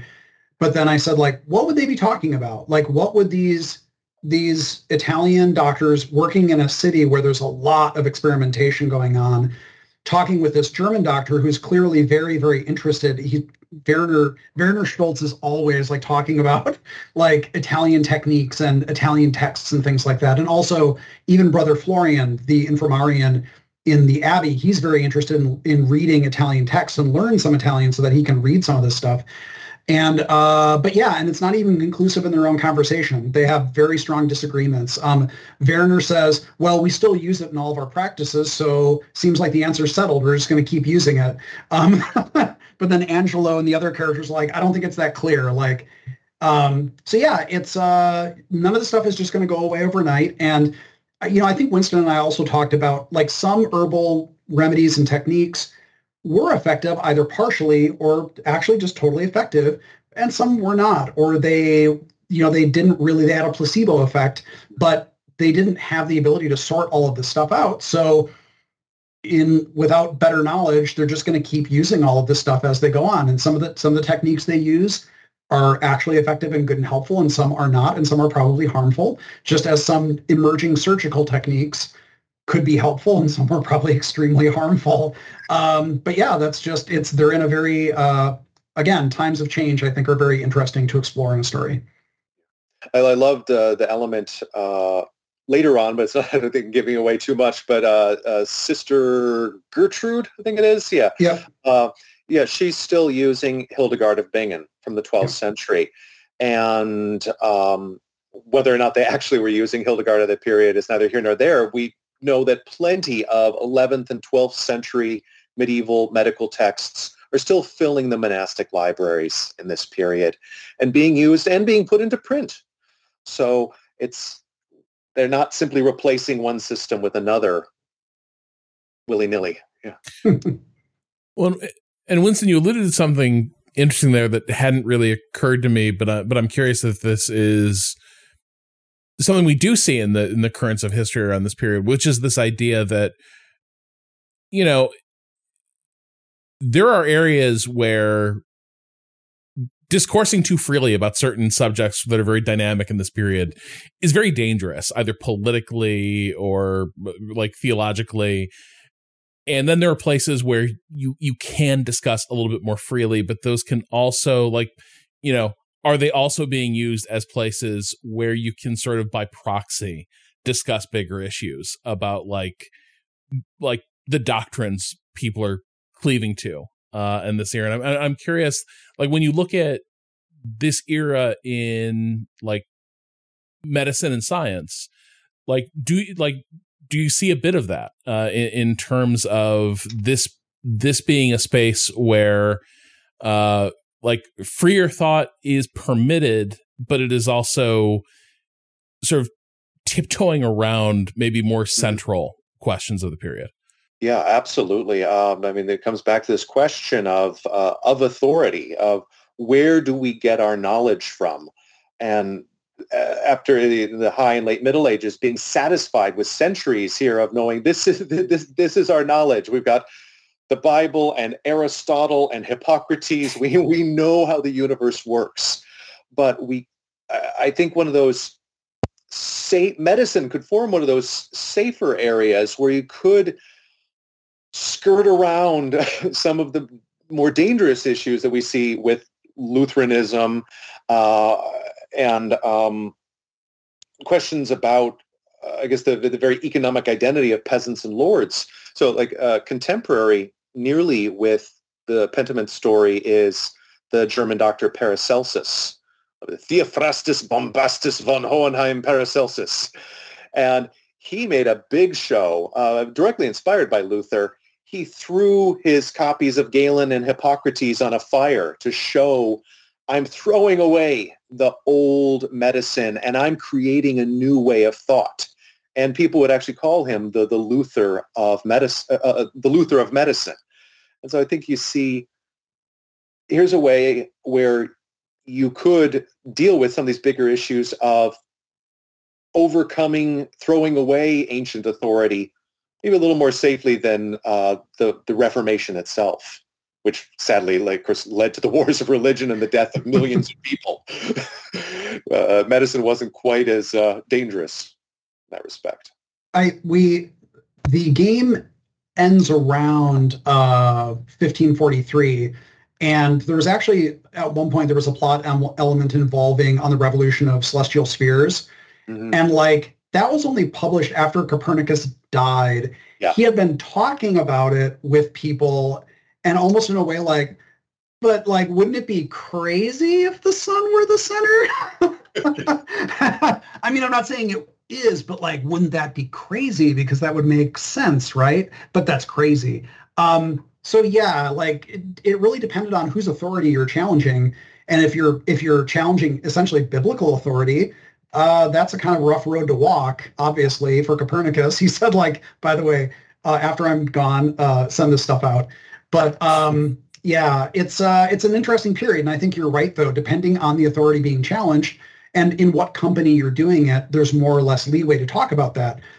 Something that has come up in the context of, I've seen people comment on the overall kind of, let's say, class, in big quotation marks I'm making here in the air, class distinctions, and like that the game is viewing this period through a Marxist kind of lens, which is a little true, but now I'm lost my train of thought, which is incredible. I was going to say, like, one of the critiques that Engels had of the peasant uprising is that it couldn't really be revolutionary, which in part is true because the peasants were very careful in many cases to not tread on the emperor.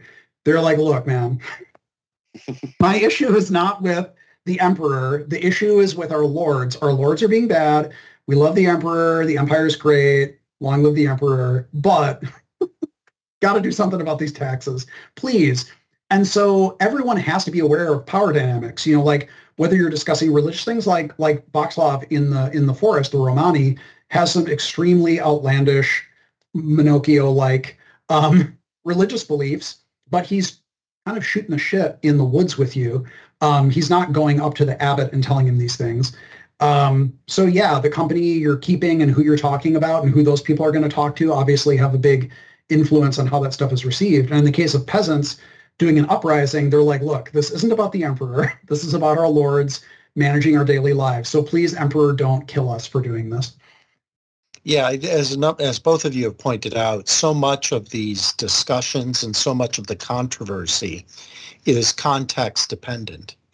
In other words, you might say certain things in certain company, but not those things in different company. Another element to this, at least when it comes to the level of what we might call learned discourse, there was actually quite a bit of freedom isn't quite the right word, but quite a bit of discretion to present odd ideas as long as they were presented as speculation. In fact, this is what gets Galileo into trouble about 100 years later, is that he's given permission to explore the Copernican system, but he's told to do so as speculation.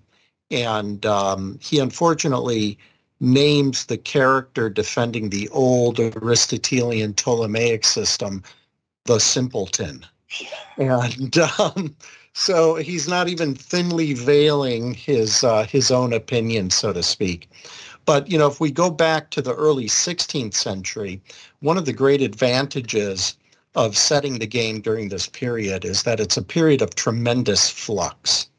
Not only in terms of changes in medical knowledge, not only in terms of the shift from a kind of feudal system where there's a landlord vassal or a lord serf relationship toward a landlord tenant relationship, but also in religion as well. It's not going to be until the 1560s, 1570s that doctrinal churches that we can identify, so to speak, as, you know, doctrinally Lutheran, doctrinally Calvinist, doctrinally Catholic, in a new post-Council of Trent way, begin to emerge. And so there's a lot of room for these characters to explore these ideas and the different opportunities that are emerging out of this period of flux, so to speak. I was actually going to ask, because I can't remember the exact year, but when did More write Utopia? It was around this time. It was early 16th century. Yeah, I want to say 1530. Yeah. I think is the period. But yeah, he did the classic thing where the character espousing all of the objectionable beliefs was not Thomas More. It was this fictional character, and then the character Thomas More was like, those ideas are so crazy. How can you say that? But yeah, again, when you're challenging the king's authority, you have to kind of be careful and say, like, no, this isn't me saying this. This is this crazy hypothetical character. And if you don't do that, then yes, you become Galileo. One of the so the funny thing is, when I was playing Pentiment, I definitely felt like I expected there to be a lot more Wars of Reformation stuff happening in your face, right? Because the opening when you meet the noble who is going to be the first murder victim and gets you in trouble because he is like touching every like live wire conversation topic you possibly can, but like definitely there's a lot of hanging the Reformation shotgun on the wall over the fireplace.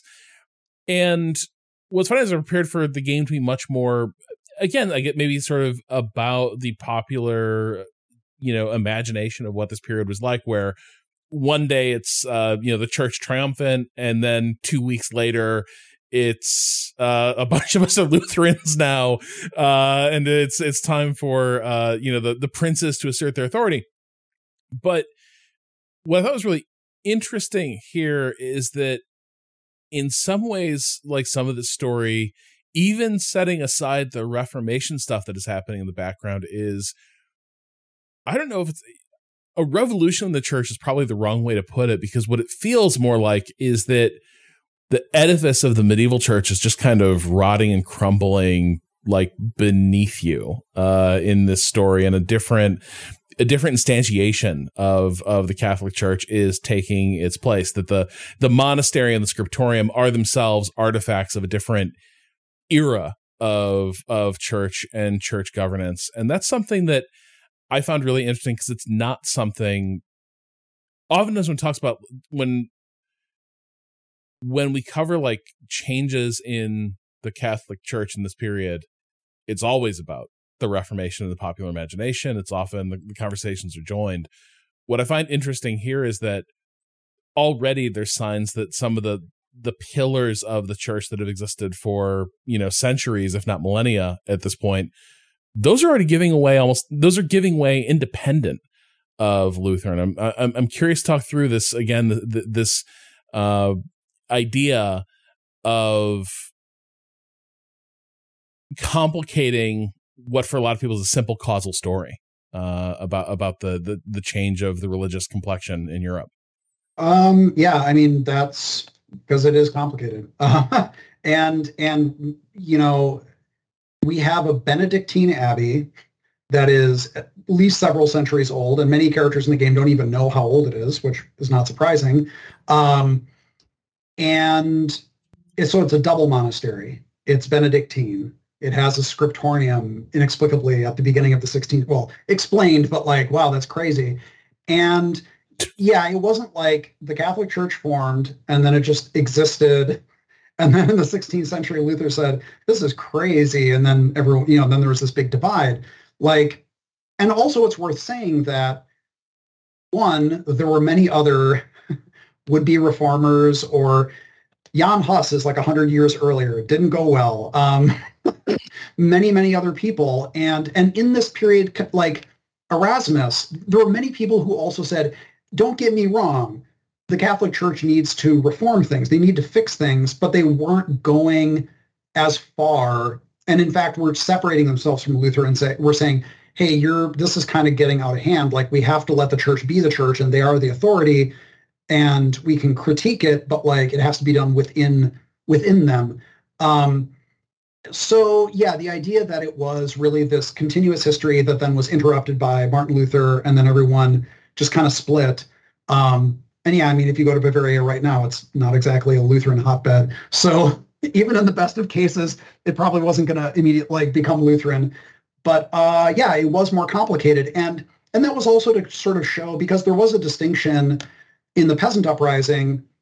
It's interesting because there's a conflation of the peasants' cause with Luther, which then happened in the period, and Luther wrote against the thieving, murderous hordes of peasants, explicitly rejecting their association of their stuff with him. To which some peasants said, like, no, we didn't even get this idea from you. This is, our lives suck, and it's not Christian, and the foundation of it can be found in the Bible as we describe in the 12 articles.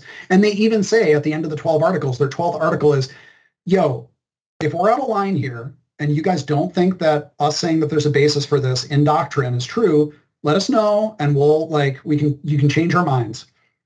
But it's more complicated. The causes are not the same, and the idea of the church being this monolith is just, it's not true. I'm kind of rambling at this point, but yeah, that was the point.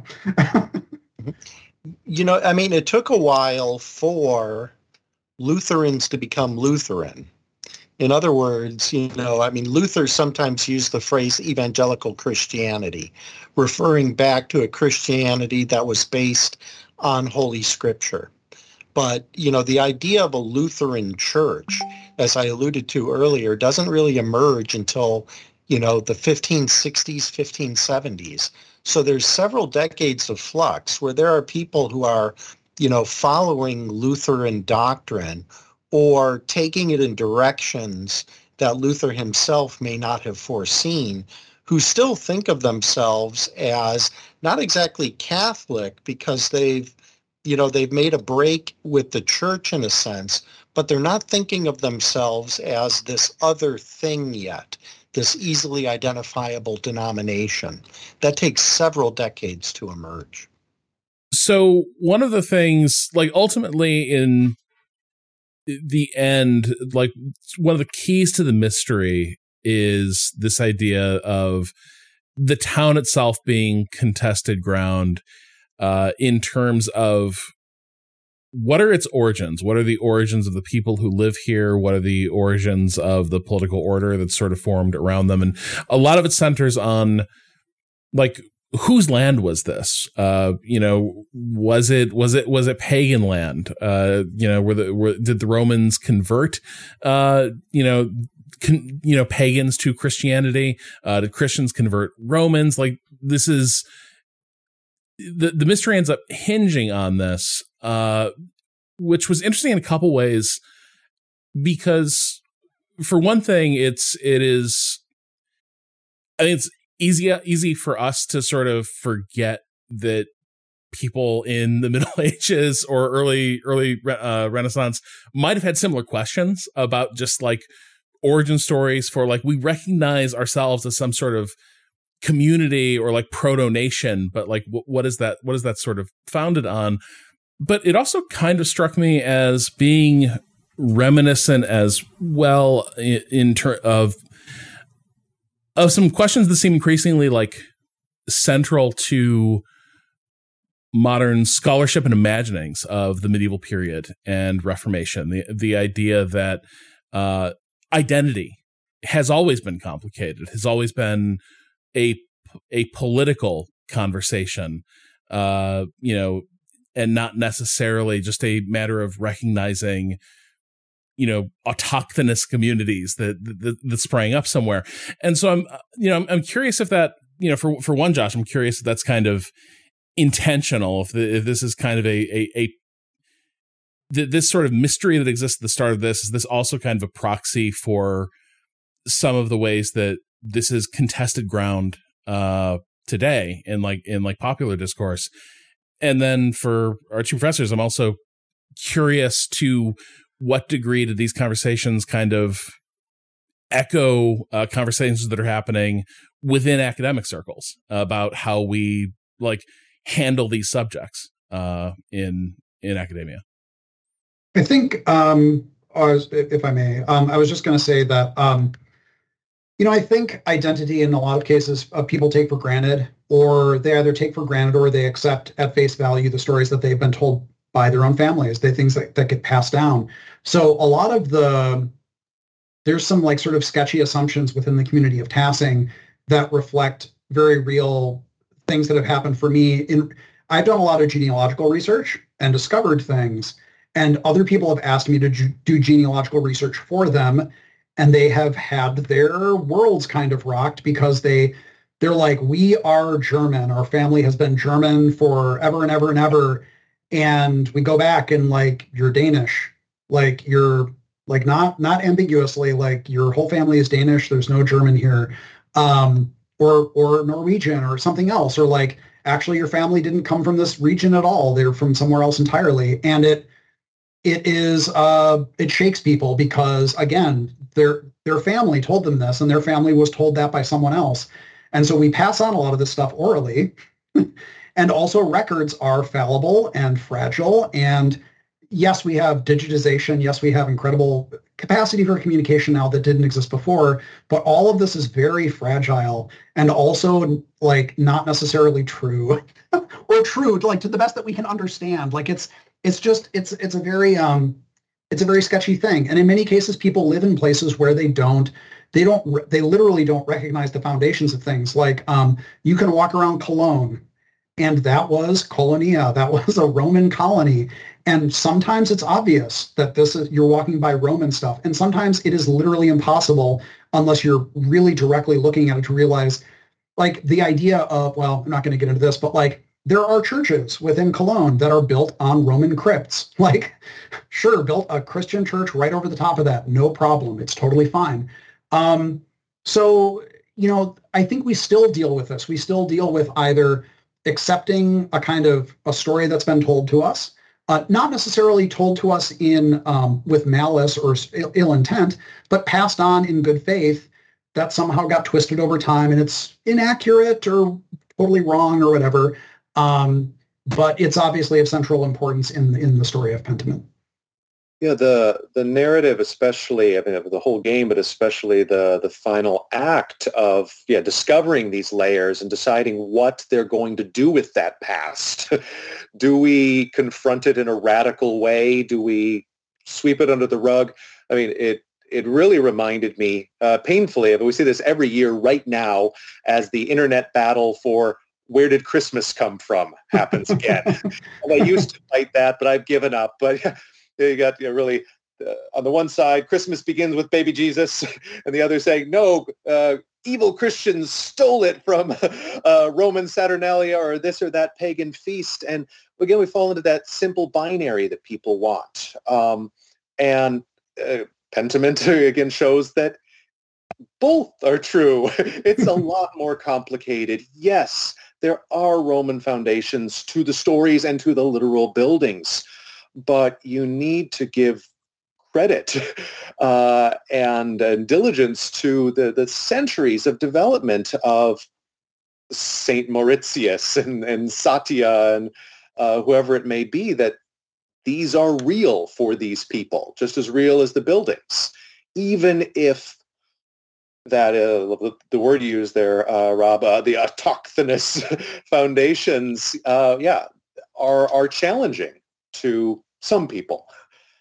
So it comes back to the teaching we do. We try to do history, but often good history is history of history, and then the history of someone's history, and the layer and the layer and the layer, and showing how delightfully complicated the layers are.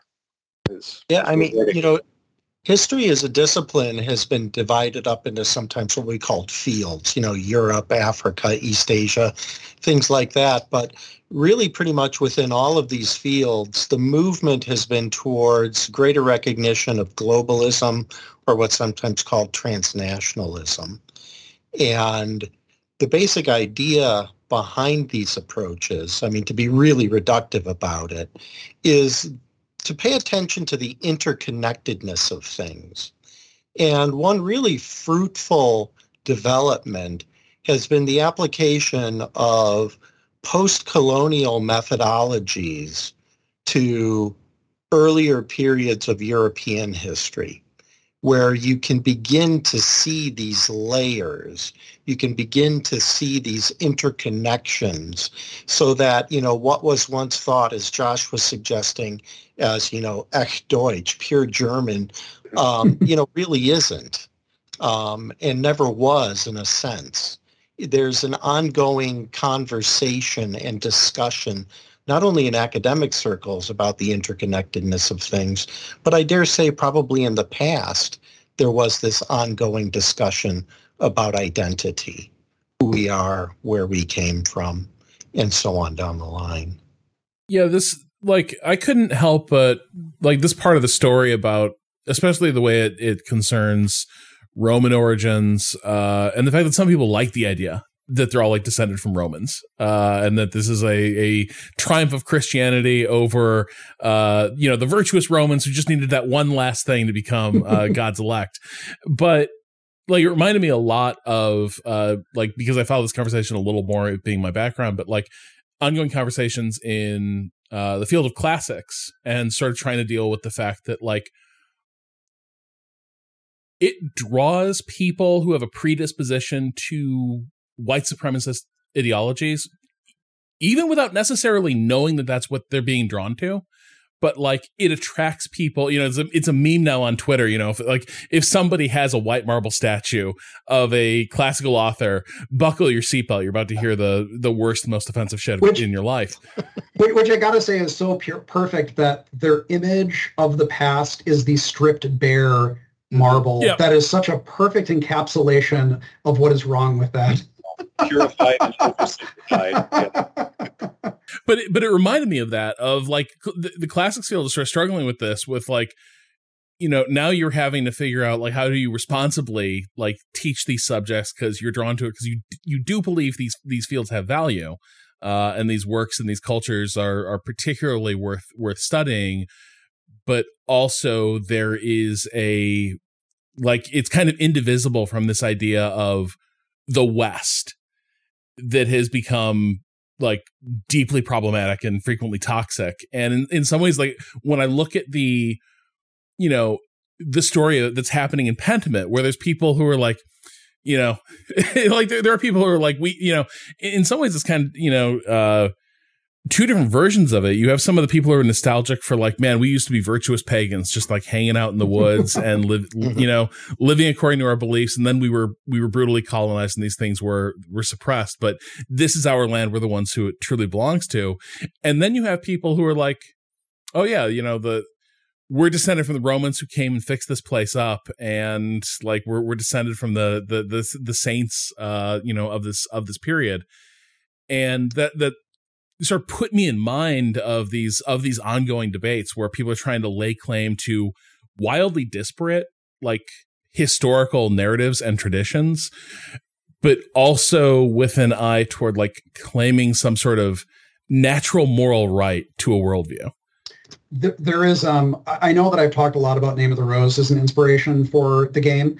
Umberto Eco's Baudolino was also an inspiration, and part of that, a big part of the story involves the titular character and his buddies at the University of Paris concocting an entire false history about the three kings in Cologne and constructing a fake body to legitimize the coronation of the emperor, who's his adoptive father.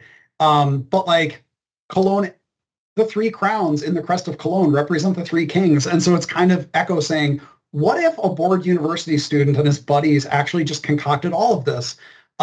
Sure, that could happen. Like, in many cases, we have one source, two sources on what happened, and we have no archaeological evidence. And we go, like, all right, sure, I guess this is the way that it is. But, like, that was a whole effort to specifically legitimize this one guy's coronation because of the association of this stuff. But it's all based on a fabrication. It's all based on a fiction. And yes, like you said, many people don't understand why they're being drawn to this, but in many cases, it's a simplified kind of heroic narrative. It's not complicated. And the thing is, I see classicists and I see historians that are exhausted on Twitter, especially, trying to convey the nuance and the difference. And it's so hard when there are so many people who want a very simple, clean story that is told in a straightforward way with but also, and you have to consider, but sometimes they don't want to hear any of that. And that's got to be very hard for people right now in those fields. Well, and, like, most pointedly, I think, like, a lot of times in games where this discussion tends to come up is it tends to be in this really reductive. So were they all white there or not? Were they all white people? And, like, coming from the classics background, obviously, there's we don't really know, like, race wasn't constructed, like, in the same way. We know that in a lot of, like, major cities, of course, in this period, like, no, they were wildly diverse, like cities have been throughout history. But like, you end up in this weird place where it's like, I don't know, man, like we can't like pull the demographic surveys of like the Balkans in like the 1000s and be like, it was this. And if they'd ever seen somebody with darker skin, they would have lost their mind. But often the discussion puts you in these weird places of like, you're being asked to make like blanket statements about how race existed and was perceived in these earlier periods. And the weird thing is, like, at least in the classics field, these discussions don't correlate with the sources, like, because the sources tend not to be interested in this stuff in the same way. And I'm curious, like, how you experience that as medievalists and early modern scholars. Yeah, it is sad to say an issue that is in many ways tearing the field apart. Questions over race or the construction of race in the Middle Ages, the very definition. Can we use the word medieval or Middle Ages for anywhere outside of Western Europe? Whose medieval is it anyway? So yeah, it is something I grapple with in my teaching, and certainly so glad to see the Ethiopian Coptic monk Sebhat, is that his name? Yeah, in the game, where I find students, they do actually want, they're now being raised in a world of assumed diversity, and I think that's good. Generally, the students are more open-minded than a Twitter thread, and it is exciting but difficult to find that way to expand the narrative. But then we run into the problem as professors say, I've got my training really in England and France and Holy Roman Empire. And I want to talk about North Africa. I want to talk about the Near East, or even farther. Can I? Should I? And so it's an exciting time, but it's a time when these boundaries, as Ed was addressing, are fruitfully being torn down. But we're now asking, we've got the big question of what are we left with? How do we rebuild our history of history? I think a lot of people don't have the time to look into the complexities of the past. And so, I'm as guilty of this as anybody else. We need to generalize. We cannot always particularize. It seems to me that telling stories about the past involves a kind of constant navigation back and forth between what you hope to be productive generalizations and the recognition that once you begin to really focus in on something, you see a very complicated picture. And, we're slowly weaving into the story of European history, whether it's, the period of classical antiquity, where, before there was a Europe in a sense, or the European Middle Ages or the European modern period. We're slowly weaving into that story an awareness that there were a great variety of people moving around. Were the majority of people, ethnically European, whatever that means? Yes. Were they linguistically European, whatever that means? Yes. But that didn't mean that you didn't have very different kinds of people moving throughout the area. Perhaps not in the same large numbers as we see today, but it was not this kind of, whitewashed society where everybody looked the same, talked the same, and believed the exact same things. We get that false picture from our desire to generalize. I try to deal with some of these issues on the simplest level just by illustrating for students or readers a few key figures. One of my favorites is a monk, Constantine the African in Italy. And everyone knows he's from Africa. We don't know what he looked like. No one was concerned with his skin color, but it was essential to his identity and the people around him that, oh, yeah, you came from, we now know, probably Tunisia, but you're an African, and that's something they know. A minority, but they're it's part of their European world. And there's plenty of figures who we could name like that. As we wrap up here, the last thing I want to sort of cite is so much of this game centers on big community events and feasts and celebrations in this. And it did put me in mind of a viral Twitter thread talking about the medieval peasant life, sort of portraying it as an idyllic time of very vibes-based living. The capitalism took this away from us, and the medieval peasant actually had tons of time just hang with the buds, and have big festival celebrations. And that's sort of the last thing I wanted to sort of raise is to what degree is some of this nostalgia just completely rose tinted, and to what degree is it founded on something? Because I was talking to someone else today in the games industry who sort of noted that they suspect one reason that big chatty podcasts have gotten so popular is we live in an age of profound isolation, profound social atomization, and I think one reason that Pentiment is so charming is because it's kind of a fantasy of every day you kind of go out there and you take part in the fabric of the life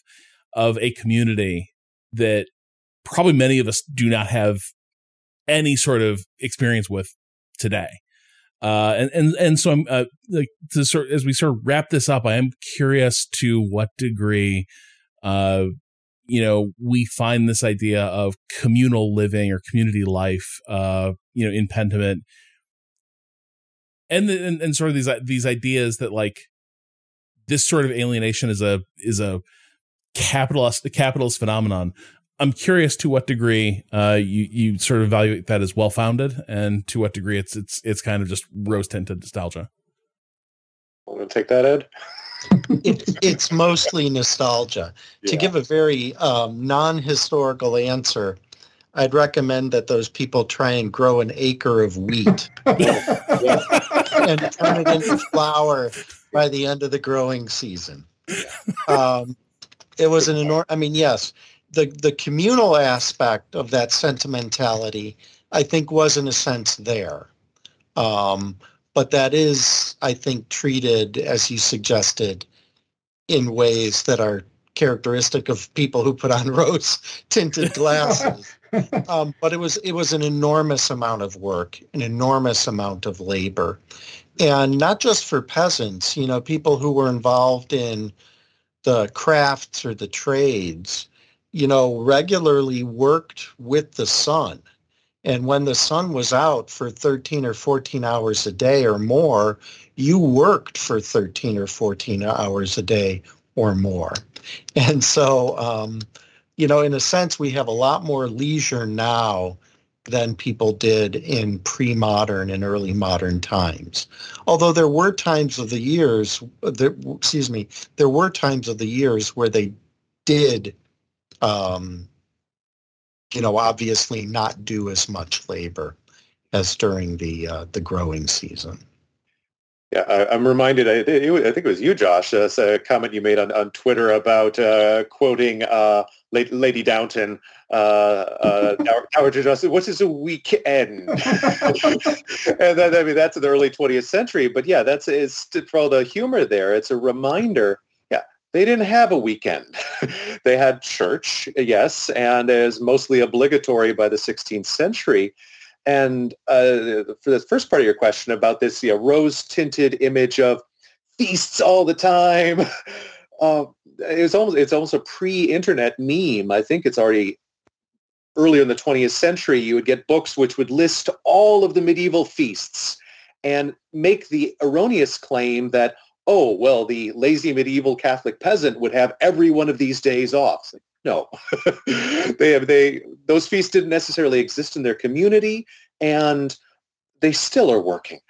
Yeah. Maybe they're not out plowing the fields, but you are mending your clothes, you're tending your home garden, you are slaughtering the pig. The list goes on and on and on. You work almost every daylight hour you can, nearly every day of the year. And so we can maybe look fondly back on the tighter-knit community, but these people did not have it easy. Yeah, it is weird to reconcile the idea of peasant uprisings based on very real material needs and difficulties with actually everything is chill and awesome. And I mean, like, to the extent there's a bit of a fantastic element to Piero Camporesi's Bread of Dreams, but he's talking about a very real thing, which is people were starving a lot in Europe. Like, food scarcity was incredibly common. And yes, let's say they were having feasts. Who is cooking all that? Who's preparing? Like, again, you're raising these animals, you're slaughtering these animals, you're doing an enormous amount of work to actually get them ready to eat. It's a lot of work. It's a lot of labor. You got extremely high child mortality. This is not a great period of time. I do believe very strongly, I will say that, especially in a village, in a rural community, I do think the sense of community is orders of magnitude tighter than what we experience in our lives right now, in our physical surroundings. That's, of course, like, that's just kind of, I think that makes sense. Yeah. But the kind of kicking it back, every time I want to ask a person, like, did you just watch the Terry Jones overview of the medieval period? Because you're kind of saying all the things that he says in there, which are entertaining, but not necessarily great. But yeah, so again, I think this is nostalgic, but I'm going to agree with the experts here and say, community, yes. Easy living, no. On the other hand, every day I was playing as Andreas and I'm just hanging out, like, vibing with the townsfolk. He apparently gets to do whatever he wants. Yeah. Yeah. All right. Well, thank you so much for a wonderful discussion. I could talk, like, loads more about stuff in Pentiment. We had time to dig into the fact, like, that there are clearly queer people, like, in that story, and how are they making accommodations with the religious and also societal pressures that surround them. I mean, it's really well handled, in that story, and seeing how that plays out across, like, the course of a lifetime, which is one of the joys of that, is seeing a generation pass in this game. But yeah, I think we will have to leave it there. Dr. Kern, Dr. Black, Josh, thank you so much for being so generous with your time. And thanks for a lovely discussion. Thanks for having me. Pleasure. Thank you. Thanks for having me.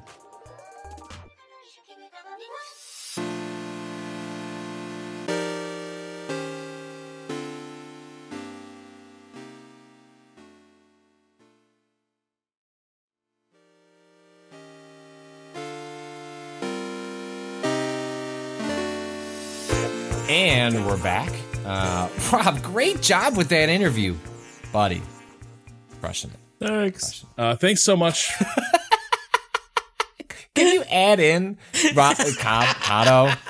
Could you go find a thanks? Oh, yeah. Or something? Sure. And just I'll go find a Rob in there? thanks. Yeah. Yeah. Perfect. Yeah. Thank you, Kato, for no problem for doing that. Questions, you can send them in to gaming@vice.com with the subject line question. It's a new year, new mailbag. We won't get rid of the old ones, but they're writing some new ones. New year, new mailbag, but we just transferred all of the things from the old mailbag. Yeah. Just dumped them into the new one. You might get mailbag like is nice else, and new. Yeah. You're going to get preferential treatment if you're at the top. Yeah. Scroll down. Psh, that's a problem. This one comes in from Justin. Hi, I'll just listen to your Elden Ring spoiler cast and enjoyed it very much. Wow.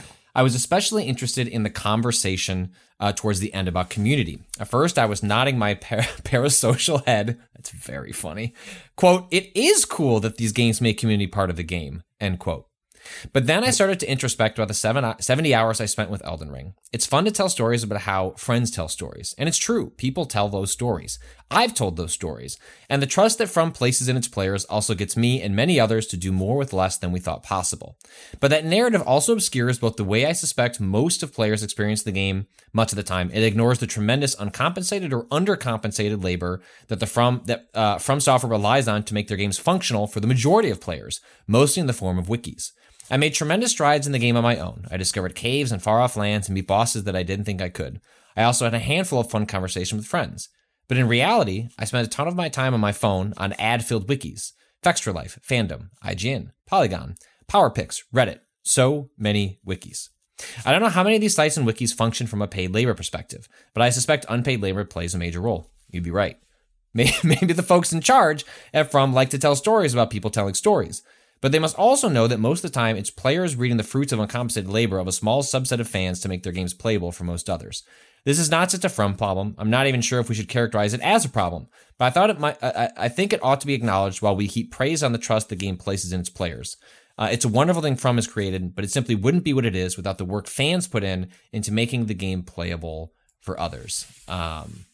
Thanks, Justin. I thought it raised an interesting question, like about very much the thing that we celebrate, which is the trust that From Software and its games put in its players, while also acknowledging that for a lot of people, they would like to know where the thing is and how to do the thing. And you find that on wikis and walkthroughs and guides. And if you go and I did several pieces last year on Waypoint about both how the guides sort of community props up financially lots of websites, and also how those people tend to be some of the most exploited and underpaid, despite them being a lot of the financial foundation for a lot of game websites. But I hadn't really thought about that in the context that Justin puts it in, or so the framing that Justin puts it in of, Ren, do you think that From they must now, maybe weren't early on, thinking that, look, we are building a structure for a game that will be explained by other people explaining it in the surrounding community that builds up around the game after it's released? I mean, I think that like the game is designed with that knowledge in mind. I think that the problem comes with the specific ways in which those communities are being exploited by other people, right? Like it is, I think that it is a solid piece of game design. And in fact, like, I think it is like in a vacuum is good. I think it is an outright good in a vacuum. However, I do think that like this person is right. The specific industry that exists around this sucks. And is bad for a lot of the people who are underpaid and working in it, right? And that's a bummer. And I don't think it's like it is one of those things where it's not like a thing you fix. I don't think it is a thing you can viably fix, because like even if you put all that information in front of players, right, the people on the wiki still have to put the information in. If you look at the wiki of virtually any game, all that shit is in there. Right? Like it's going to exist no matter what. There will always be a, website that is a receptacle of most information that, communities have on a game, because it will always be easier to go through a website than it is to remember a conversation that you had with a character 18 hours ago. And I think that this is like not a unique to FromSoft thing. I think it is just like the industry that has emerged from the nature of games as a medium, and the way that people engage with media currently is a bummer. It is. Yeah, go ahead, Kato. I was gonna say, like, specifically in the form of the wikis, like that is still community, right? Like that is why those places tend to exist, and just the fact that like they have to, they're using ad revenue to like keep the servers running, or like to make themselves money, is like a whole different kind of beast from the fact that like someone will probably record this information somewhere, right? Yes. And also it is worth noting that a lot of the wiki websites have become businesses that hire people to do this work, where it is not just like, oh, you are, Dark Souls Eric, and you would like to post all about the Drake sword in the wiki. It's not Dark Souls Eric doing it anymore. It is someone who is hired to be Dark Souls Eric. At that point, it is a tool for the community and part of the community, but it is always mediated through a existing corporate architecture. Yeah, and I mean, I think you saw this pretty clearly. I remember seeing formerly Fanbytes Imran Khan, who the news editor over there, tweeting, there was a steep drop off at a certain point when just the broader gaming public had kind of moved on from Elden Ring in like the late spring, early summer period, where like Elden Ring became like its own industry. It was producing an enormous amount of traffic in terms of guides, news articles, features. People just wanted to consume anything they could about Elden Ring because that game just popped in a way that even from, couldn't have expected, and websites couldn't have expected. Like that's why people build that stuff around games like that in the hopes that it can be that sort of payoff. And so that is not, the ad market, the underpaid labor is not From Software's fault. I would be curious if for as big as Elden Ring was, surely there are millions of people, maybe tens of millions of people that played that game and didn't look up stuff like that. And that the audience that is writing into this podcast, reading about Elden Ring, is going to be the type of person that's also going to look at a wiki. If there's people out there, you must know them. Maybe they don't exist, but I have to assume they do. If you have complete normal people that played this game and just sort of played it and weren't constantly consulting things, or if they, as a result of playing it and weren't the type of person that would consult those things, found themselves doing it. I'm just curious if anyone is listening to this has people in their lives that could kind of be that sort of representative kind of average person that maybe was new to the series and the format as a result of how popular it was, and were they naturally just drawn then to things like wikis? So please write in if you have any stories about that. I'd be curious to see where all that fell. Elsewhere, this is very good. This comes in from Brett. Hey, Womrads, which is admirable. I feel we're really scraping the bottom of the barrel when it comes to these intros. There's one I don't know if we're going to read this. In the event that we never read the question, I do just want to read. Hold on, let me find it. The shout outs to Phil from DC in case we don't ever read this. Good afternoon, motherfuckers. I'm trying out some different energy for 2023. Damn right we are. So Phil from DC, if I don't get back to your question, you made me laugh really hard this afternoon when I was looking through the questions. Hey, Womrads. Not sure if the words you didn't realize you didn't know how to pronounce bit is still going. It's probably over, but I felt this was a good one to conclude it on, is what I'll say. If it is, as a person who has goofed it on several words, here is my take on it. Fuck it. Live your life, double down, and really dig in your heels. I could not tell you when I realized that I didn't say pillow. I pronounce it pillow instead of pillow. Zine.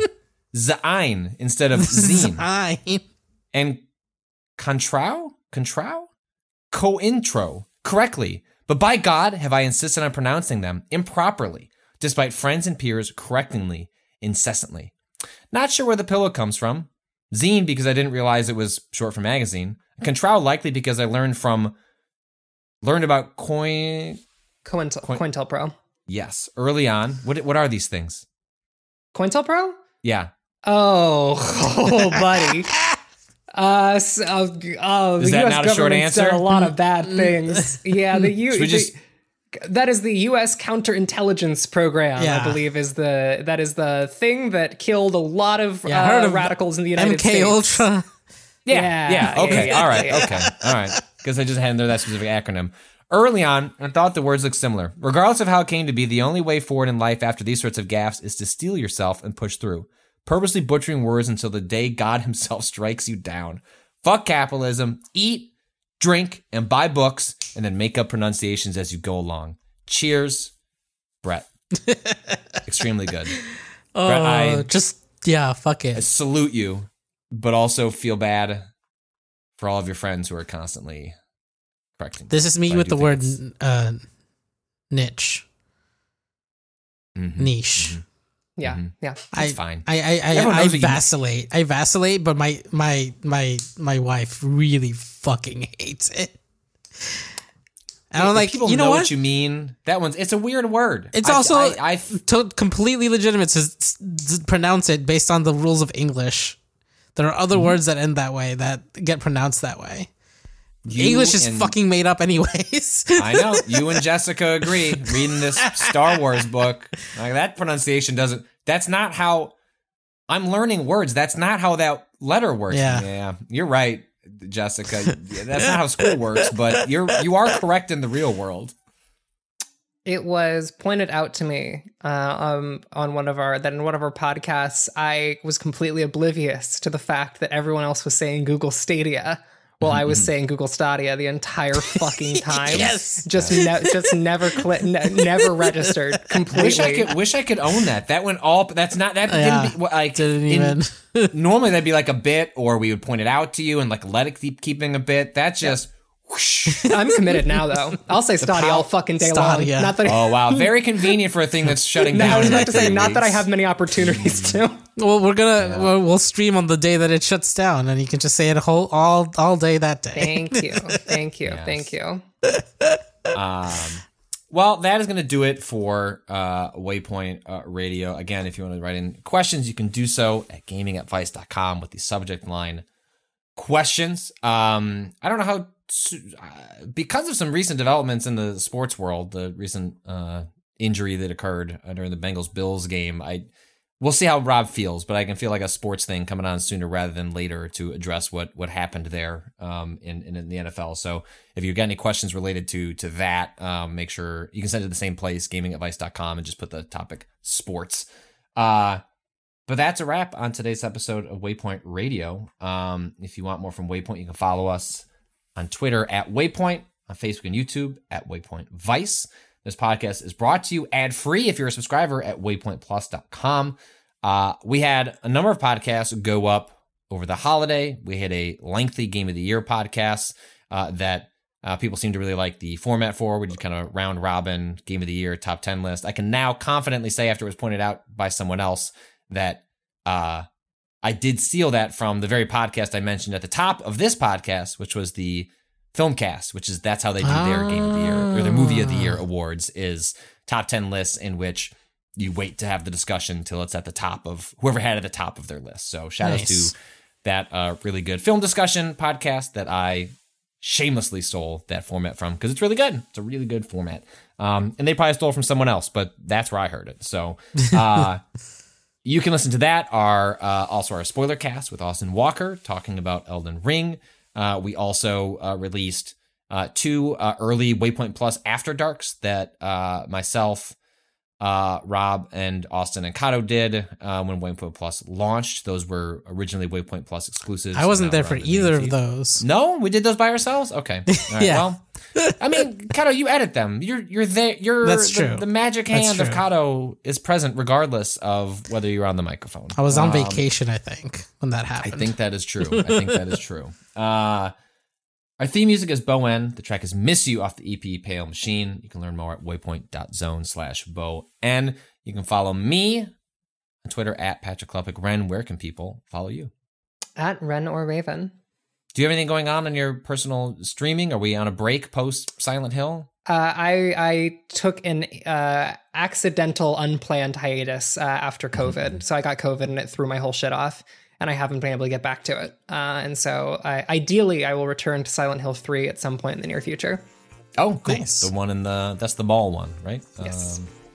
All right. Kato, where can people follow you? At @A_Kato_appears. That's us calling time this week. We'll talk to you again next week. We will have a more normal schedule. Next week, we'll go back to streaming. I got some articles in the works. We'll have more things going on as we lean into January. Until then, fuck capitalism. Go home.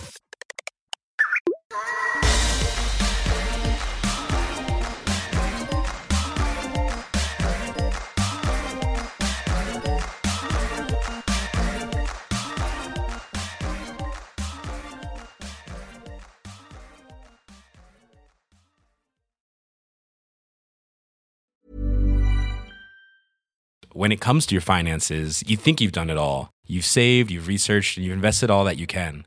Now it's time to take those investments to the next level by using the brand behind every great investor, Yahoo Finance. As America's #1 finance destination, Yahoo Finance has everything you need, whether you're a seasoned trader or just dipping your toes into the market. Join the millions of investors who trust Yahoo Finance to guide them on their financial journey. For comprehensive financial news and analysis, visit yahoofinance.com. The #1 financial destination, yahoofinance.com.